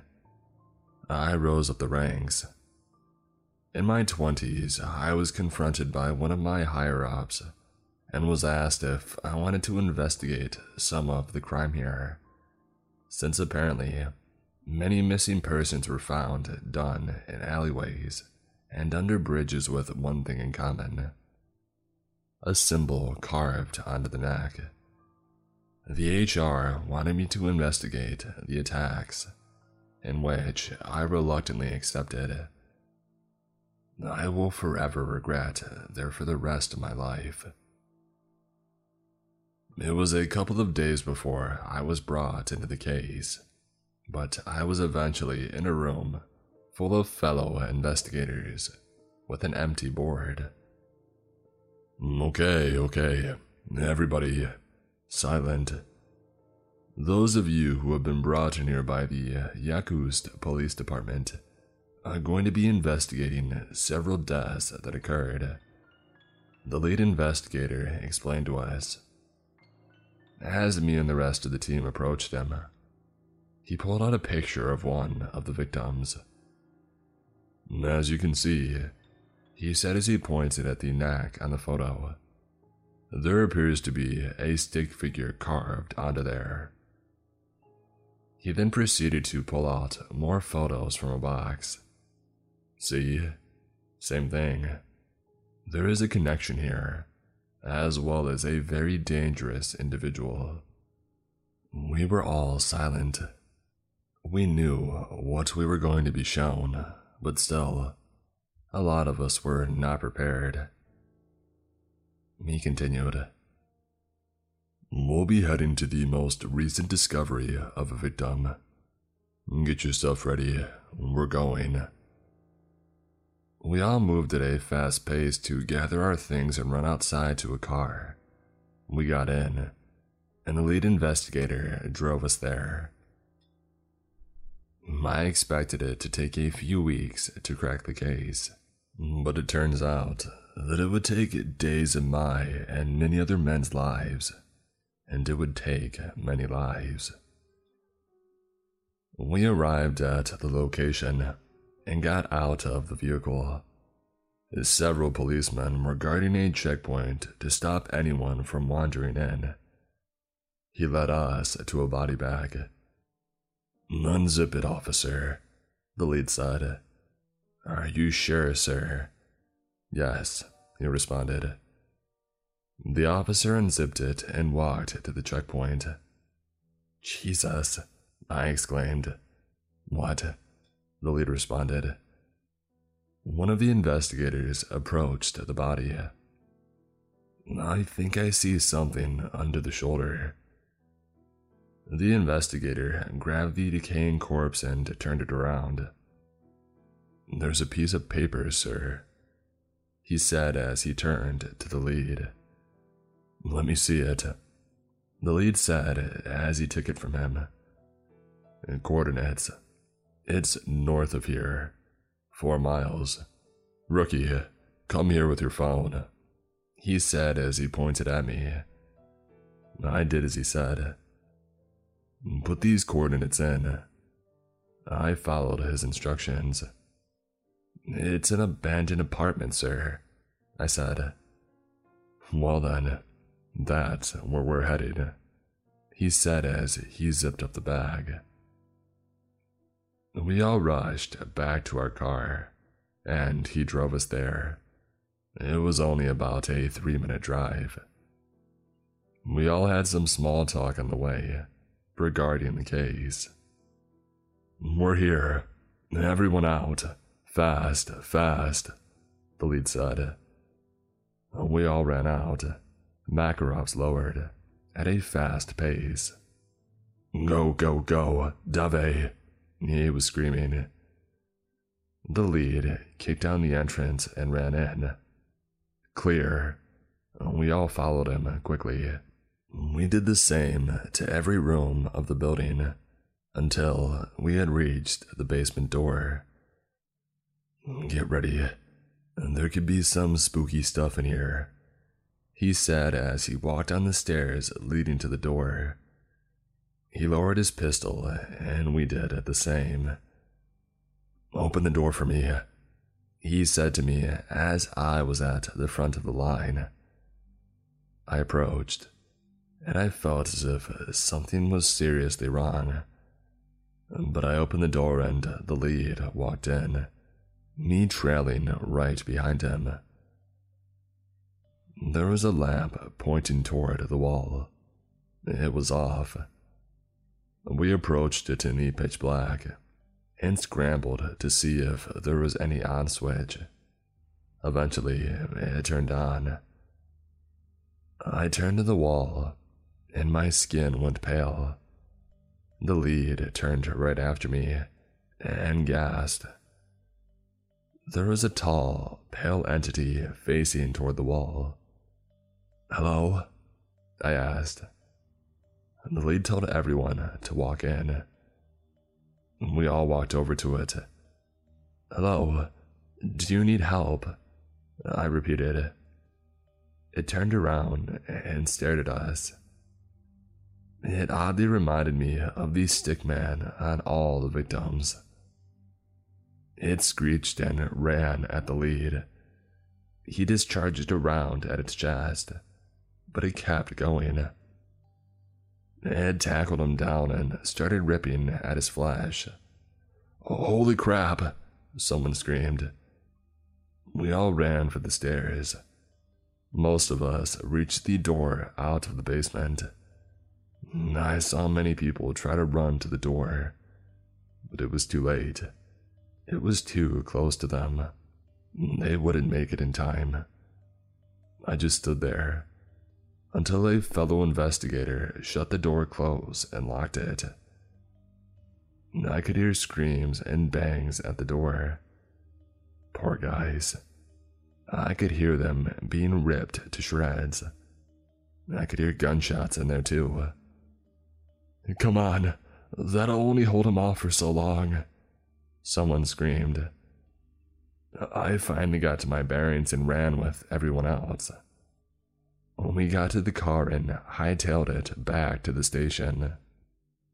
We went in as 10 men, came out as 6. The highest-ranking officer in the station approached us as we came in. "What the heck happened?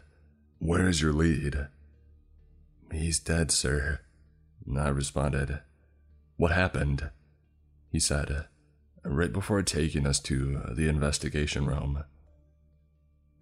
We gave our pistols to the HR as he was collecting them and putting them away. "You," he pointed at an investigator. "Explain what in the world happened out there." "Well, we encountered the attacker, and we left and he could barely finish. We left them for dead. It got them all," he finished. "You didn't even try firing at it?" the HR asked. "We did. It didn't do anything to it," I said. "You seem like the right guy for leading this. At least you ain't stuttering like the rest," he said as he turned to me. 1 a.m. tonight. Park outside the apartment. You will be listening in on the communications of our local raid team," he said. "You mean they're going in?" I asked. "Yes. What else would you be listening to?" he responded. "They're not gonna make it. It's you," he cut me off with. "It's an order." At 1 a.m. in the morning, I was parked outside the apartment, listening in on the radio with a headset. "We're going in. Do you read?" they asked. "Read. You can go in," I said in a hopeless voice. I knew that I was going to listen in on their final moments. I heard them walk into the building. I heard them reach the stairs. And I heard them kick down the door. "Status?" I asked. "Positive. Zero problem," they responded. "Hello?" I exclaimed in fear. "Stop right there. Police. This is the police." I heard, and after that, I heard shotgun blasts and running. "Status update. You boys all right?" My radio was cut off. The plan was, I'd take the raid team out of there with my car if crap hit the fan. If you don't understand, I had to go in there. I took off my headset and got out of my car. I had a pistol just in case I needed it. As I walked into the apartment, I could smell something vile. I knew these men were already gone. The door to the basement was wide open. I walked in, aiming. I thought maybe if I didn't disturb it, it wouldn't notice me. I heard a whisper in the shadows. The room was pitch black. I just kept walking until someone grabbed my arm and pulled me back. It was one of the policemen. "Shh, stay quiet," he said. "Are you the only one left?" I whispered. "Yeah." He was snatched by something and pulled away. "No, no," he was screaming. I ran around, trying to find the lab. I felt around and I grabbed it. I turned it on and I aimed at the creature's face. as it tore off the officer's wrist. The creature was blinded and it dropped him, but it was too late for the officer. I dropped the lamp at the stairs and smashed the door behind me.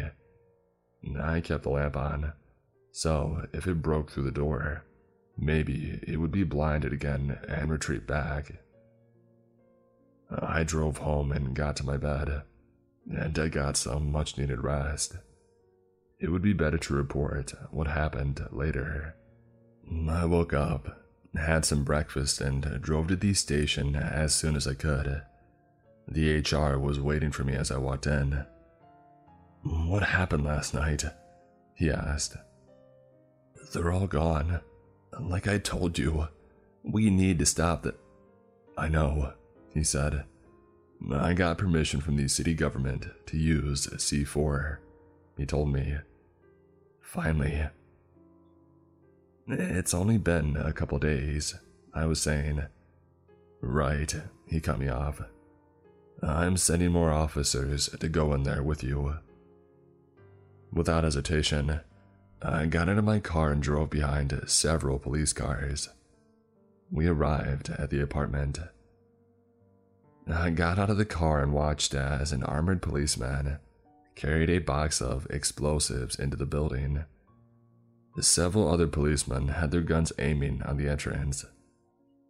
I noticed that a truck carrying concrete was moving toward the entrance. The policemen were radioed something and they holstered their pistols. I got out of my truck and asked the HR what that truck was doing here.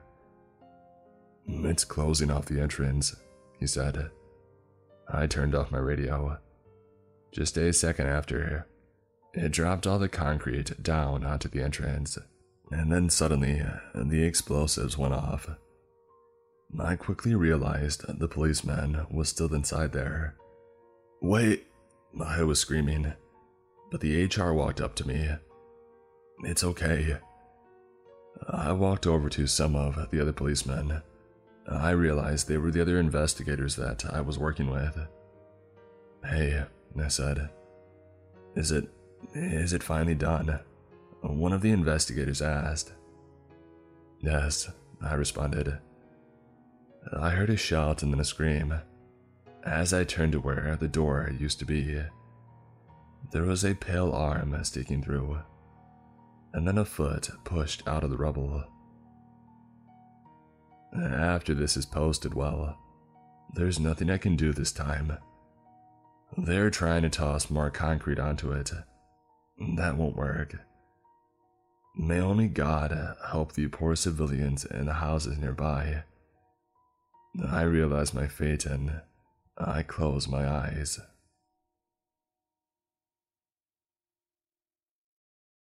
People have been disappearing from my town. Some have returned fused together. Written by Weird Bryce Guy.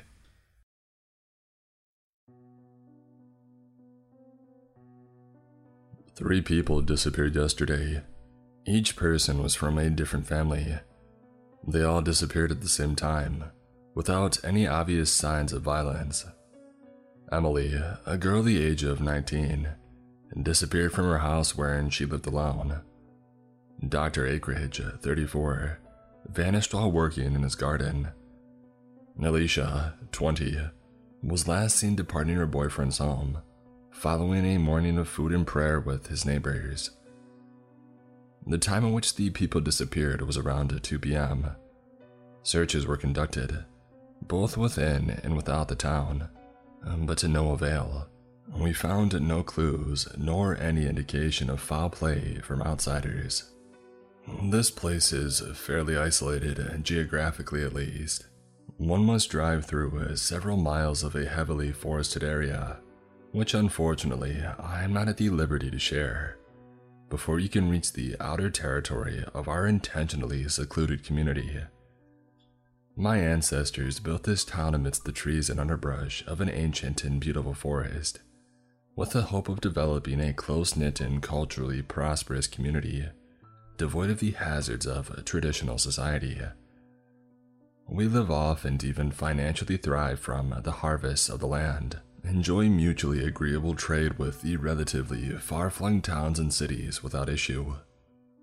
We are not necessarily a commune or any other considerably bucolic settlement, only a group of people, Americans to specify just a bit, living happily together and connected to, but not largely involved with Western civilization. But since the disappearances and subsequent reappearances, I am forced to seek help from beyond our town, or at the very least, insight. Because the three people did not stay gone for long. They reappeared, again at the same time, but also in the same place. They appeared as one entity, fused together horribly, monstrously, conscious and in an unrelatable agony. While sitting in the dining hall, reading a folkloric story to a few children assigned to my recreational care, there was a sudden commotion. Women's screams rang out in the spacious hall. The disturbance seemed to be centered around the foremost dining table, reserved for the town's governance during communal feasts, and of sufficient enough disagreeableness to cause a great uproar. People entered the dining hall, and upon seeing the source of the commotion, promptly fled, screaming all the while. I ushered the children out the hall's main entrance and returned to investigate. In my brief absence, a crowd had formed, consisting mostly of men. There were only two women there. One, the mother of Emily, weeping insensibly on her knees. The other, Mrs. Akridge, the doctor's wife. She stood frozen, staring dumbly upon the object of the crowd's shock and, for some, terror. Curious and not one to be easily startled, I elbowed through the crowd's perimeter until I came at last upon the thing.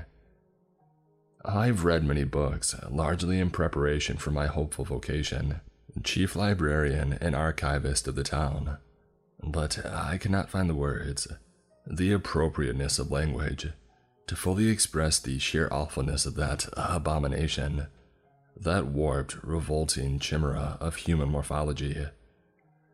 Fused together upon the chief dining table were those three who had, the day before, disappeared. It were nude. Their clothing had been at some point in their loathsome merging taken or destroyed. When I say fused, I do not mean that their bodies were surgically grafted or stitched together. Had that been the case, the reaction of the crowd might have been less based in horror, fear undoubtedly, but perhaps anger as well. The desire for vengeance would have arisen only moments after the thing's discovery. But those poor souls were not artificially attached to one another. They had been, through some unreal, blasphemous force, reconstituted as a single, abominable being. The mass, as some have come to call it, was entirely naked, glistened as if newborn, and built so that the limbs jutted outward, while the central trunk served as the sole body of all three people. The heads, conscious but thankfully mute, lined its back, a perverse spinal column of syphilic projections. Dr. Akridge's head was the lowermost, Emily's served as the middle bud, and Alicia's was the topmost. To get a better sense of the thing's twisted anatomy, imagined it on its belly, with the legs and arms, 12 in total, placed with a terrible asymmetry along the sides of the trunk, and the heads extending from the back. There was no distinction between chest, abdomen, and waist, no segmentation of the shared body, only a single trunk, from which the limbs sporadically flailed. This hopefully paints an imaginable, though hardly complete, picture for you. I am not an anatomist. I would never in 1,000 years devote my life to the study and expression of such depravity. The mass writhed upon the table in untold agony. The heads mouthed their pain. The eyes blinked at us in what were assuredly attempts to relate some fraction of their torment. But no sounds escaped their lips, and their limbs seemed to only operate on some uncontrollable or dimly instinctual level. Hands opened and closed, legs kicked and spasmed, The trunk, the shared body of 3 persons, heaved and shuddered, its intake of air both great and violent. I only realized that I had started to cry when my sight became blurry. I initially thought that it was in some strangely protracted process of fainting, that the sight was so horrible as to induce a state of unconscious shock. But after a few more moments, I was still not spared the hideousness of the mass. I wiped my tears away, took another soul-shrinking glance at the mass, and stumbled from out of the crowd. Others, having had their fill of the terrible sight, followed suit. Eventually, only the loved ones of those affected remained at the mass's side. I found a seat at a table beyond the sight of the quivering, soundlessly moaning thing, and I wept into my arms. Eventually, people more equipped to deal with tragedy, but nothing so tragic as this, entered the dining hall and had a small, outwardly stoic group erected a makeshift curtain around the mass. Behind the curtain, they convened, while the rest of us stood inside of the dining hall, or outside of it, as was the case with the children and faint of heart. I had remained seated throughout the erection of the curtain wall, and only moved farther away at the request of our town's equivalent of a mayor, who asked for privacy while he and the other leaders tended to the afflicted trio. I complied without a word. Since Dr. Akridge was one of the unresponsive fused, his knowledge was unfortunately barred from us. We had only our equivalent of a veterinarian to rely upon for the biological assessment, and she was, unsurprisingly, ill-equipped to handle such a situation. No one had ever seen such a thing before, had never heard of anything so horrible happening in our community.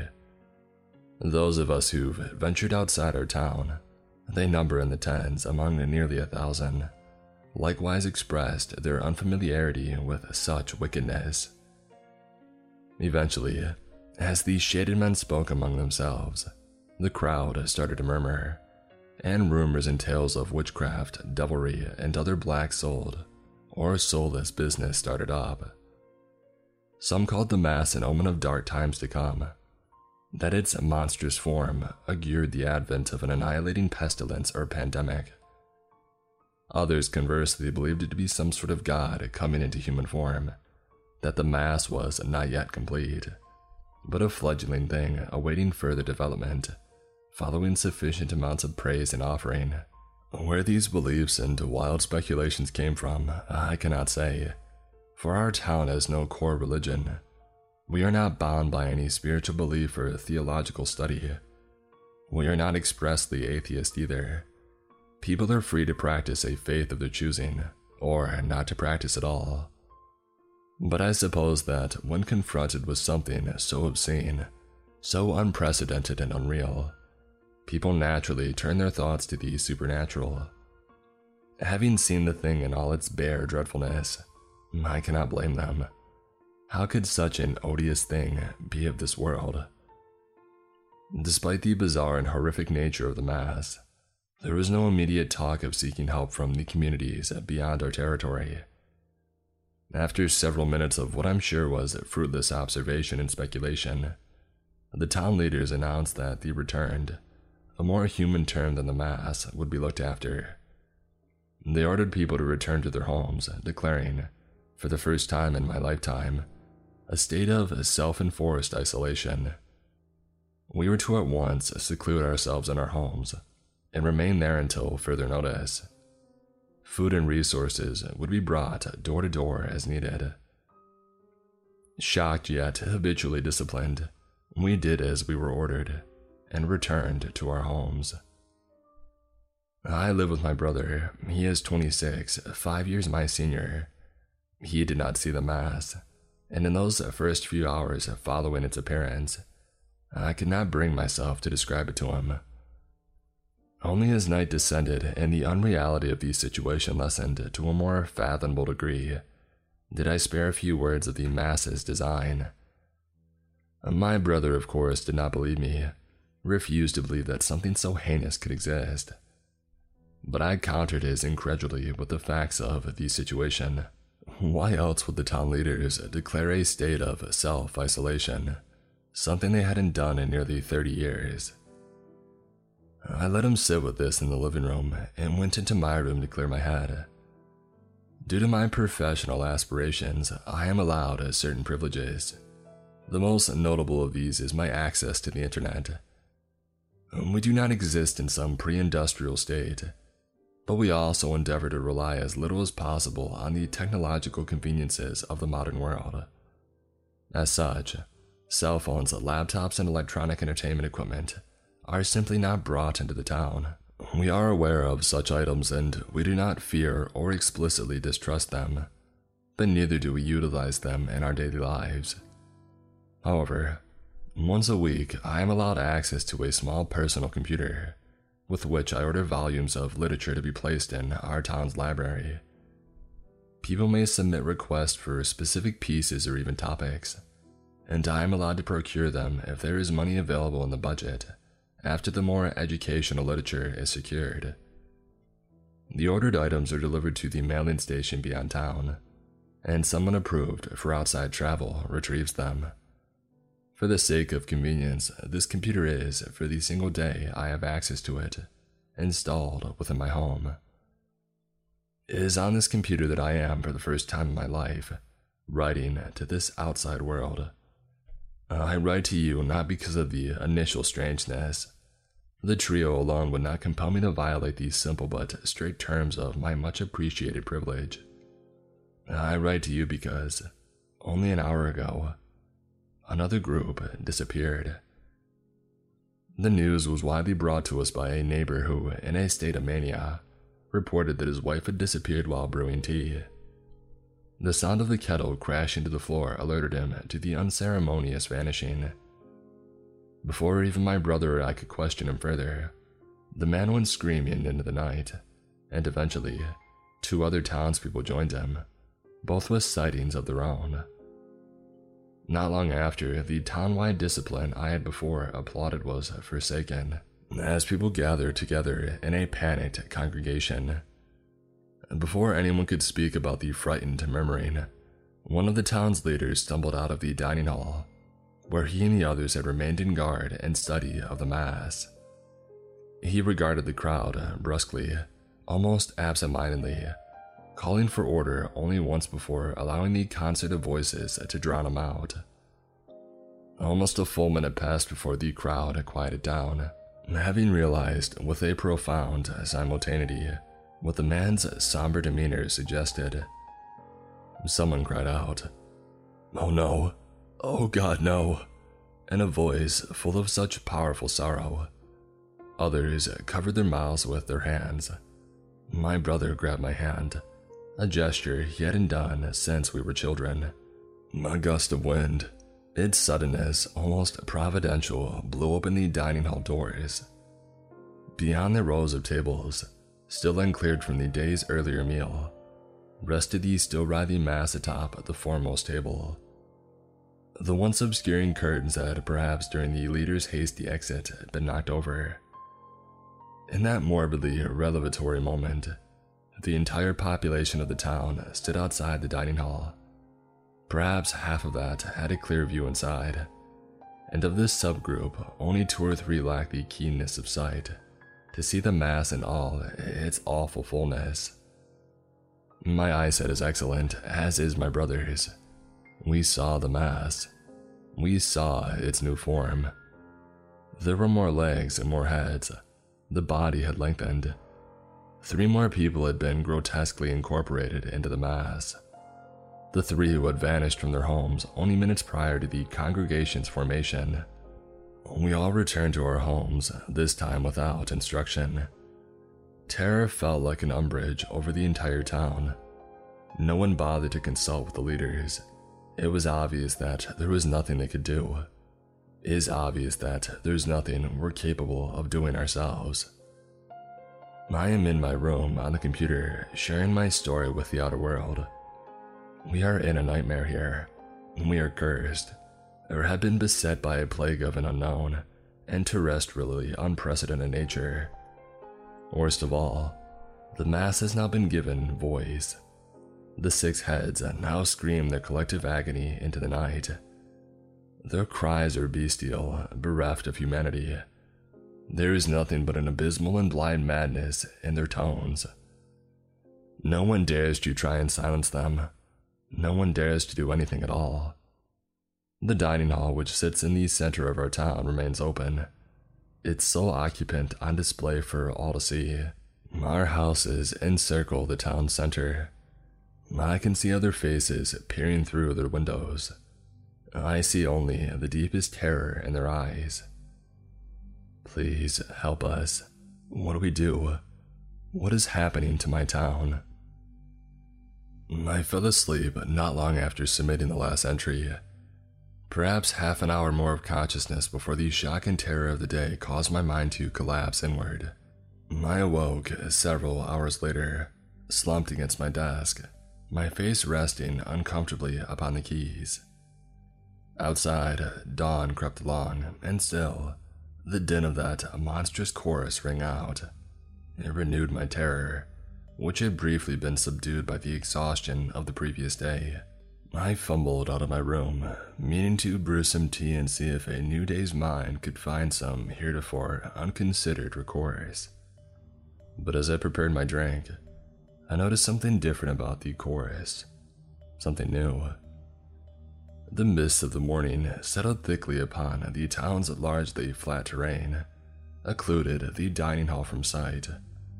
Only the sounds of the masses' communal torment escaped the building, and still, I wouldn't have needed to peer into the dining hall's depth to confirm my suddenly emergent suspicions. I ran through our small house, going from room to room, but found them all empty. My brother had disappeared in the night, had, I realized and accepted with an inexpressible sorrow, joined the mass. The well-maintained lawns before the perimeter-lining houses were empty, as were the paved paths and garden plots of the town. Everyone had remained in their homes throughout the night, and no one had dared to venture out. And yet I knew all too well that this precaution was largely, if not entirely, pointless. People could be taken regardless of whether or not they were inside of their homes. It was this unfortunate certainty that drove me to leave the house, to venture out into that morning, to silence the abominable choir, permanently. Grief impelled me. Fury guided me on when the former emotion threatened to send me to my knees in a state of despair. The warmth of the newly risen sun did little to assuage the chill that had spread throughout my body. A chill born of loss, the loss to come. But before I reached the dining hall, several townspeople swiftly left their homes. I at first thought that they were joining me in my assaults upon the creature, driven to the same dark conclusion by their own losses.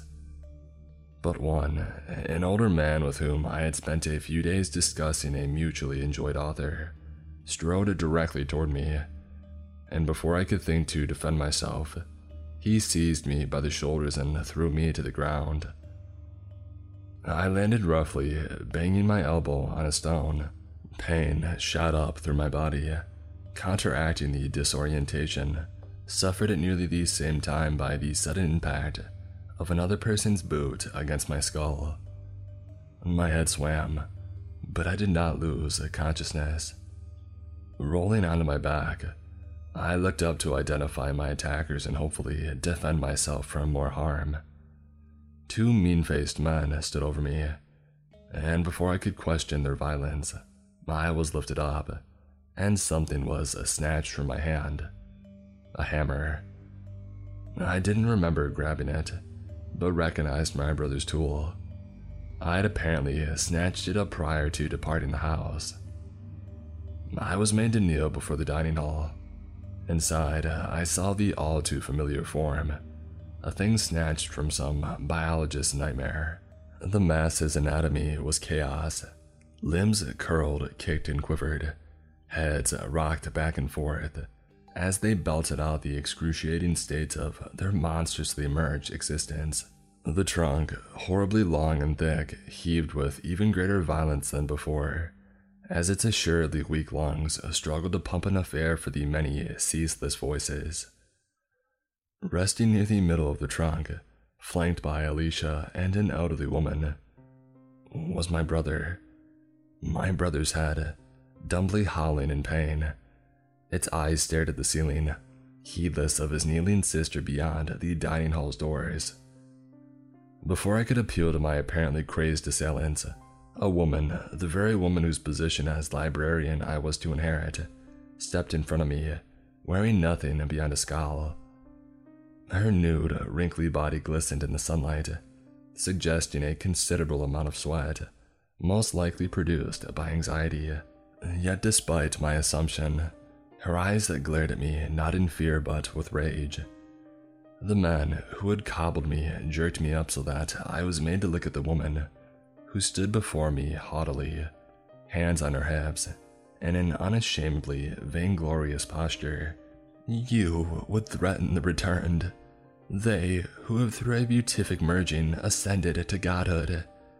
It is through this merging that we may finally know what it means to be divine, to be free of the hazards, as our ancestors so eloquently put it, of the modern, mundane world. Don't you see, child?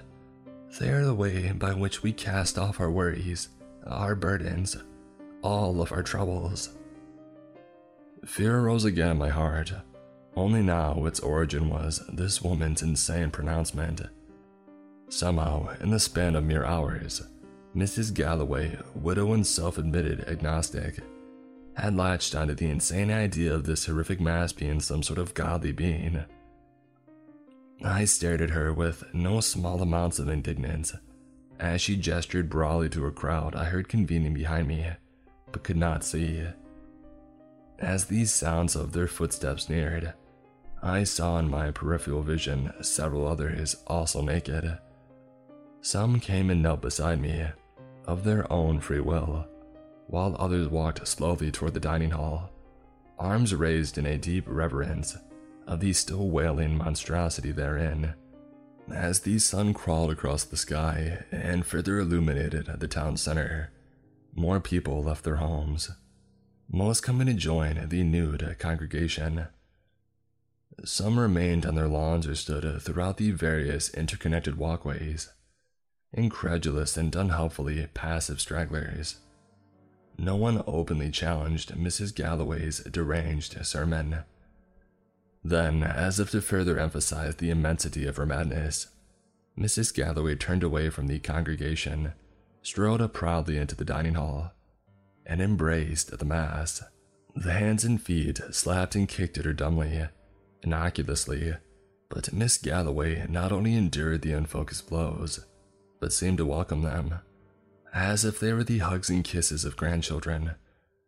She groped the faces of these shrieking heads and kissed each in turn, and found myself jerking forward in protest when her lips found the creased forehead of my brother. But my jailers kept me restrained, and I received a debilitating boot to the ribs for my perfectly justified response. Doubled over in pain, I could only watch helplessly as Miss Galloway caressed and even fondled the mass, a display of physical adoration that almost went over the line. There was no intelligence in the many eyes of the mass, no comprehension of anything but their communal agony. Soon, others joined her. Bodies walked or even ran into the dining hall to grope the clueless heads and autonomously flailing limbs. Eventually, the two men who had seized me went off to join the gathering, and I was left largely alone in the yard outside the building. Before I could stand, my side still ached horribly from the blow. More hands seized me, but these only assisted me to my feet. I turned to find two familiar faces, Alicia's boyfriend being one, and one of the town's leaders being the other, the same leader who had stumbled out of the dining hall the night before. And quickly, they led me from the yard, while others went and shut the hall's door.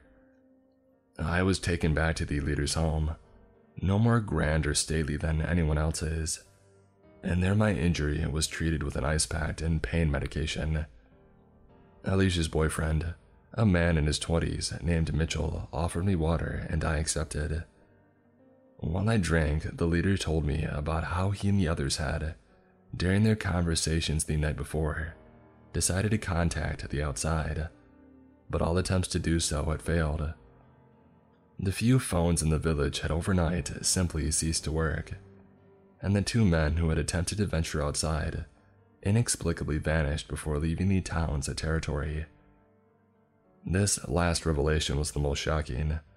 The suggestion that attempts to leave would only result in one's sudden disappearance, and presumably, subsequent incorporation into the mass. I told them about how I had attempted to send a message to the outside via the computer, and the leader applauded my efforts and implored me to try again. Sufficiently recuperated, I went outside through the back door of his home, so as to avoid notice by any of Mrs. Galloway's violent acolytes.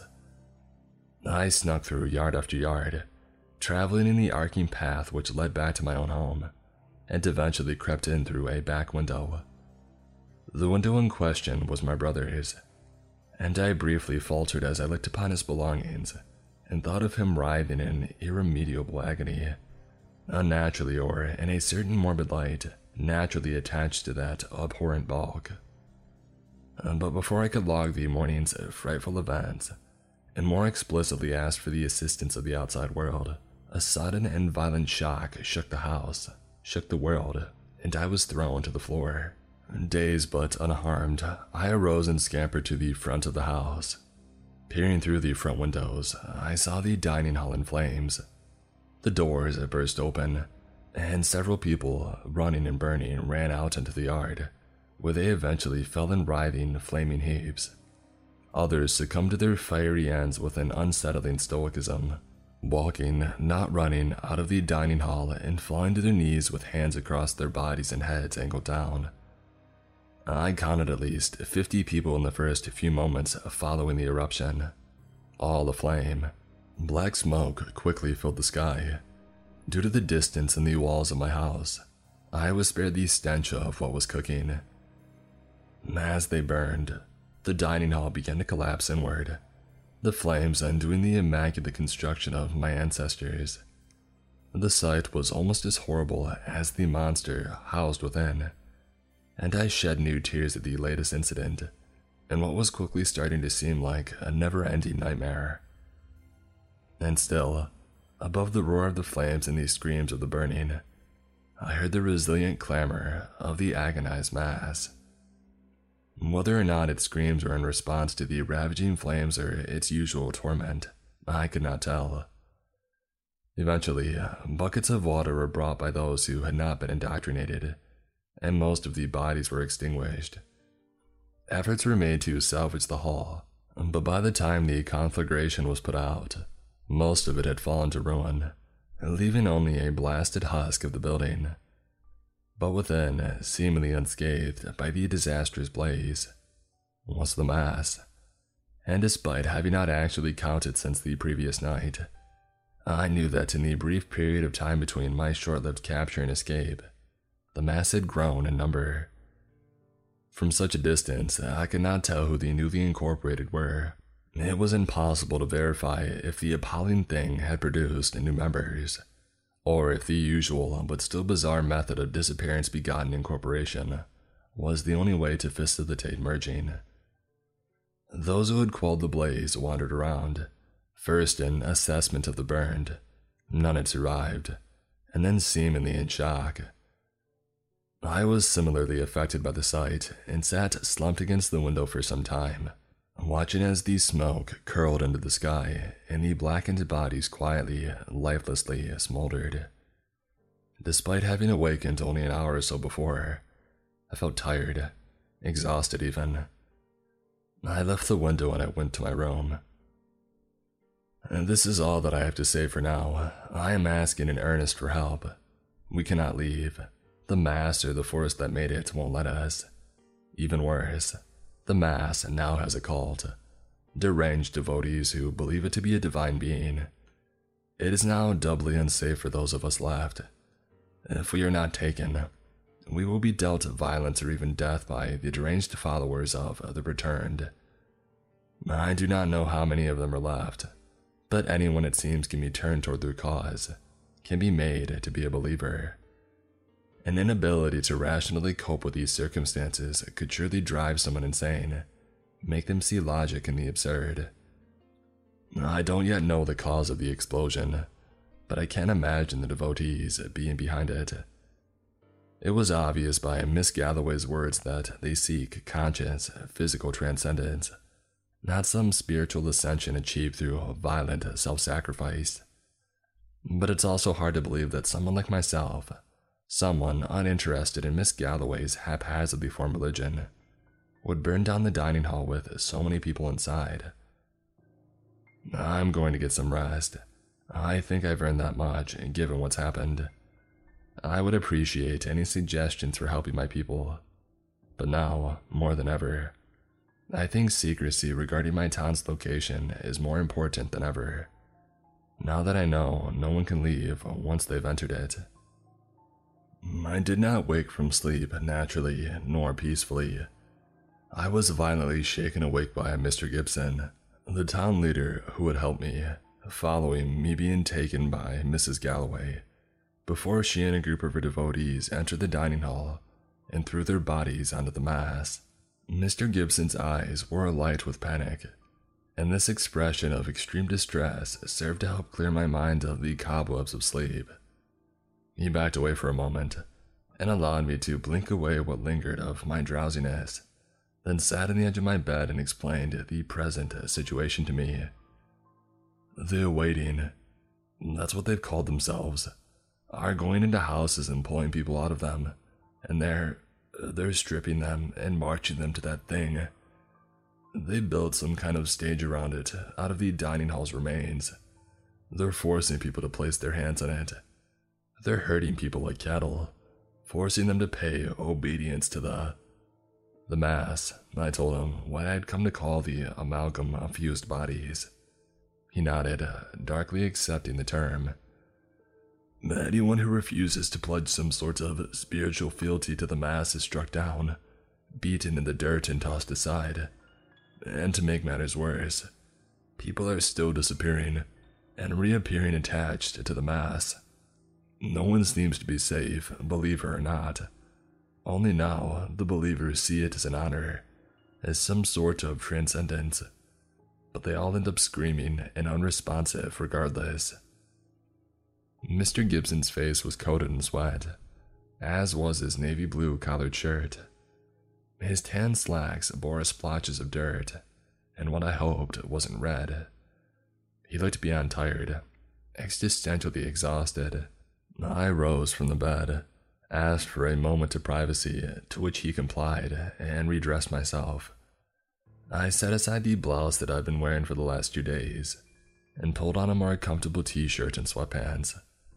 Once dressed, I joined Mr. Gibson in my living room, where I found him sitting on my brother's favorite recliner, staring out into the murk of the night through the front windows.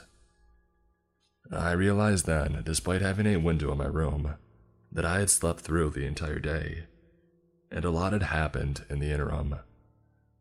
Outside, the sky was dark, and the usually star-dotted expanse was now beclouded by the still lingering smoke of the day's earlier fires. And my heart sank as I spotted the piles of scorched bodies resting at seemingly random spots throughout the town center. Black knolls wherein the corpses of friends and familiar faces, no one was truly a stranger, rested with no regard for funeral reverence. Many houses in the town's ring-like perimeter were in these states of ruin. The glass of smashed windows littered lawns. Splintered doors hung off hinges or rested within the interior of the houses, fractured or dented beyond repair. Only a few houses had been spared the violence of forced entry, and I assumed the owners had, for reasons of ease or conversion, willingly come along with the would-be intruders. My house had not been raided, for which I was immensely thankful, considering I had been utterly exhausted and unconscious. The easiest target any intruder could have asked for. Your brother is among the mass, and I believe they assumed you have died in the fire. That is probably why your home was spared." I turned to him and saw the sadness in his eyes. He and my brother had gotten along well. My brother aspired to serve in a similar leadership role, albeit in a more practical, architecturally involved position. Mr. Gibson, being a skilled carpenter, had imparted what knowledge he could to my keenly receptive brother, who received it gratefully, hungrily, eager to learn and apply his newly acquired skills where he could. He had built our dining table and chairs, truly impeccable craftsmanship, considering his relative inexperience. Our parents hadn't left us much in their will, and my brother had been determined to build whatever we couldn't reasonably afford. I looked out the window toward Mr. Gibson's home, northwest from my own, and saw it still intact. He followed my gaze and smiled, but in his smile I saw an even deeper sadness. "They spared my house because I told them that I would join them if they allowed me to recruit people through less dramatic means." I tensed up at his explanation for his house's safeguarding. My immediate thoughts went to the worst possibility, that he was here to try and convince me to join Mrs. Galloway's insane cult, but he read my expression and shook his head. "I am here for 2 reasons, and neither of them are that. First, I want to know what you learned from the outside world, assuming you've managed to make contact. We cannot physically leave, and neither can we make contact via phone, but I hope the internet would yield more fruitful results. Secondly, I wanted to ask your opinion on something." Relaxing somewhat, I nodded my willingness to hear him out, and settled into a chair at the nearby dining table. From this position, I had a clear view out into the town center, but could also keep my attention on Mr. Gibson. I confirmed that I had managed to send a message, a mostly complete account of the events thus far, even in that nearly all the responses urged me to contact the outside authorities. But beyond that singular piece of advice, there hadn't been much worth mentioning. Mr. Gibson nodded, but his expression was easily readable. He was disappointed. "So, this dilemma, it's not something anyone else has ever encountered before, is it?" I shook my head. I had hoped for a precedent, some recognizable case of a populace facing horror, or even a less sinister phenomenon, but neither found nor was shown anything immediately relevant, or even vaguely similar to our situation. Mr. Gibson sighed, and then stood and stretched himself. He walked toward the window, standing so close, his nose rested against the glass. His eyes seemed fixed on the massive altar across the town, on which sat the Mass. Thankfully, the darkness denied me sight of its abominable features. The only confirmation of its presence was the hellish chorus of screams. I saw people dark, nearly inscrutable outlines standing around or kneeling before the stage. All, as far as I could tell, were naked. The various lights that ordinarily blaze throughout the town at night were off, their electric illumination replaced by the almost sinister glow of torches, each throwing eerie shadows upon the grounds. They were placed at intervals, in a smaller circle within the greater ring of the town's perimeter, most implanted in the small plots of lawn between the houses. None were close to the congregation or the horror that they worshipped, and yet the shadowed gathering carried out their silent, from this distance, praise as if guided by some deeper sight. The other buildings, the school, library, and places of business were all dark, their interiors unlit and fronts undamaged. The crazed mob had apparently forsaken these places, preferring only the raised and subsequently repurposed dining hall for their insane and naked occupation. "There's only a handful of us left now. There weren't that many to begin with compared to out there." He gestured vaguely, although I understood he meant the world beyond our town. "I grew up here, only knew its small but well-maintained grounds, its once kind and peaceful inhabitants. I've always been aware of the world's size and its happenings, and yet my town has always been big enough for me, pleasantly active and sufficiently populated without being overwhelming. Stay here, Once I've gathered those willing to leave their homes, we'll join the awaiting. We'll play along as smoothly and safely as we can. They have no reason to come here, so you should remain safe, as long as you don't draw attention to the house itself. As of right now, you're this town's only hope. I don't know how long the power will remain functioning, so you should probably do what you can with the computer before the electricity and internet cut out. He turned to me, and the fear that had been in his eyes was now replaced by a sudden and severe conviction. Regardless of how things play out for us, we cannot allow that thing to grow beyond the population of this town. It is not some angelic being or a path to godhood. It is an abomination. If there is anything divine about its existence, it's that it was meant as a God-sent punishment.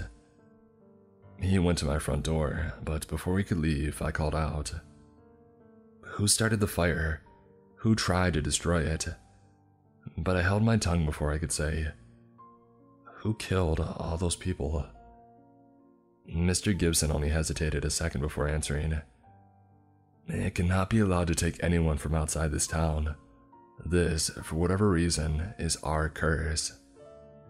He then went out into the night, leaving me alone to figure out how to save my home. This, unfortunately, is essentially all that I have to report up to this point. Heeding Mr. Gibson's words, I would like to get out as much information of the ongoing dilemma as I can, before the power shuts off and I am literally left in the dark, cut off from not just the world, but the convenience of artificial light as well. I plan to remain in my house and observe what I can of the night-shaded proceedings. The nude figures theatrically gesticulate and even dance, seemingly random, but nonetheless eerie, motions of physical worship toward the agonized, idiot god before them. Any sounds they might be making are drowned out by the masses' tireless, abysmal wailing.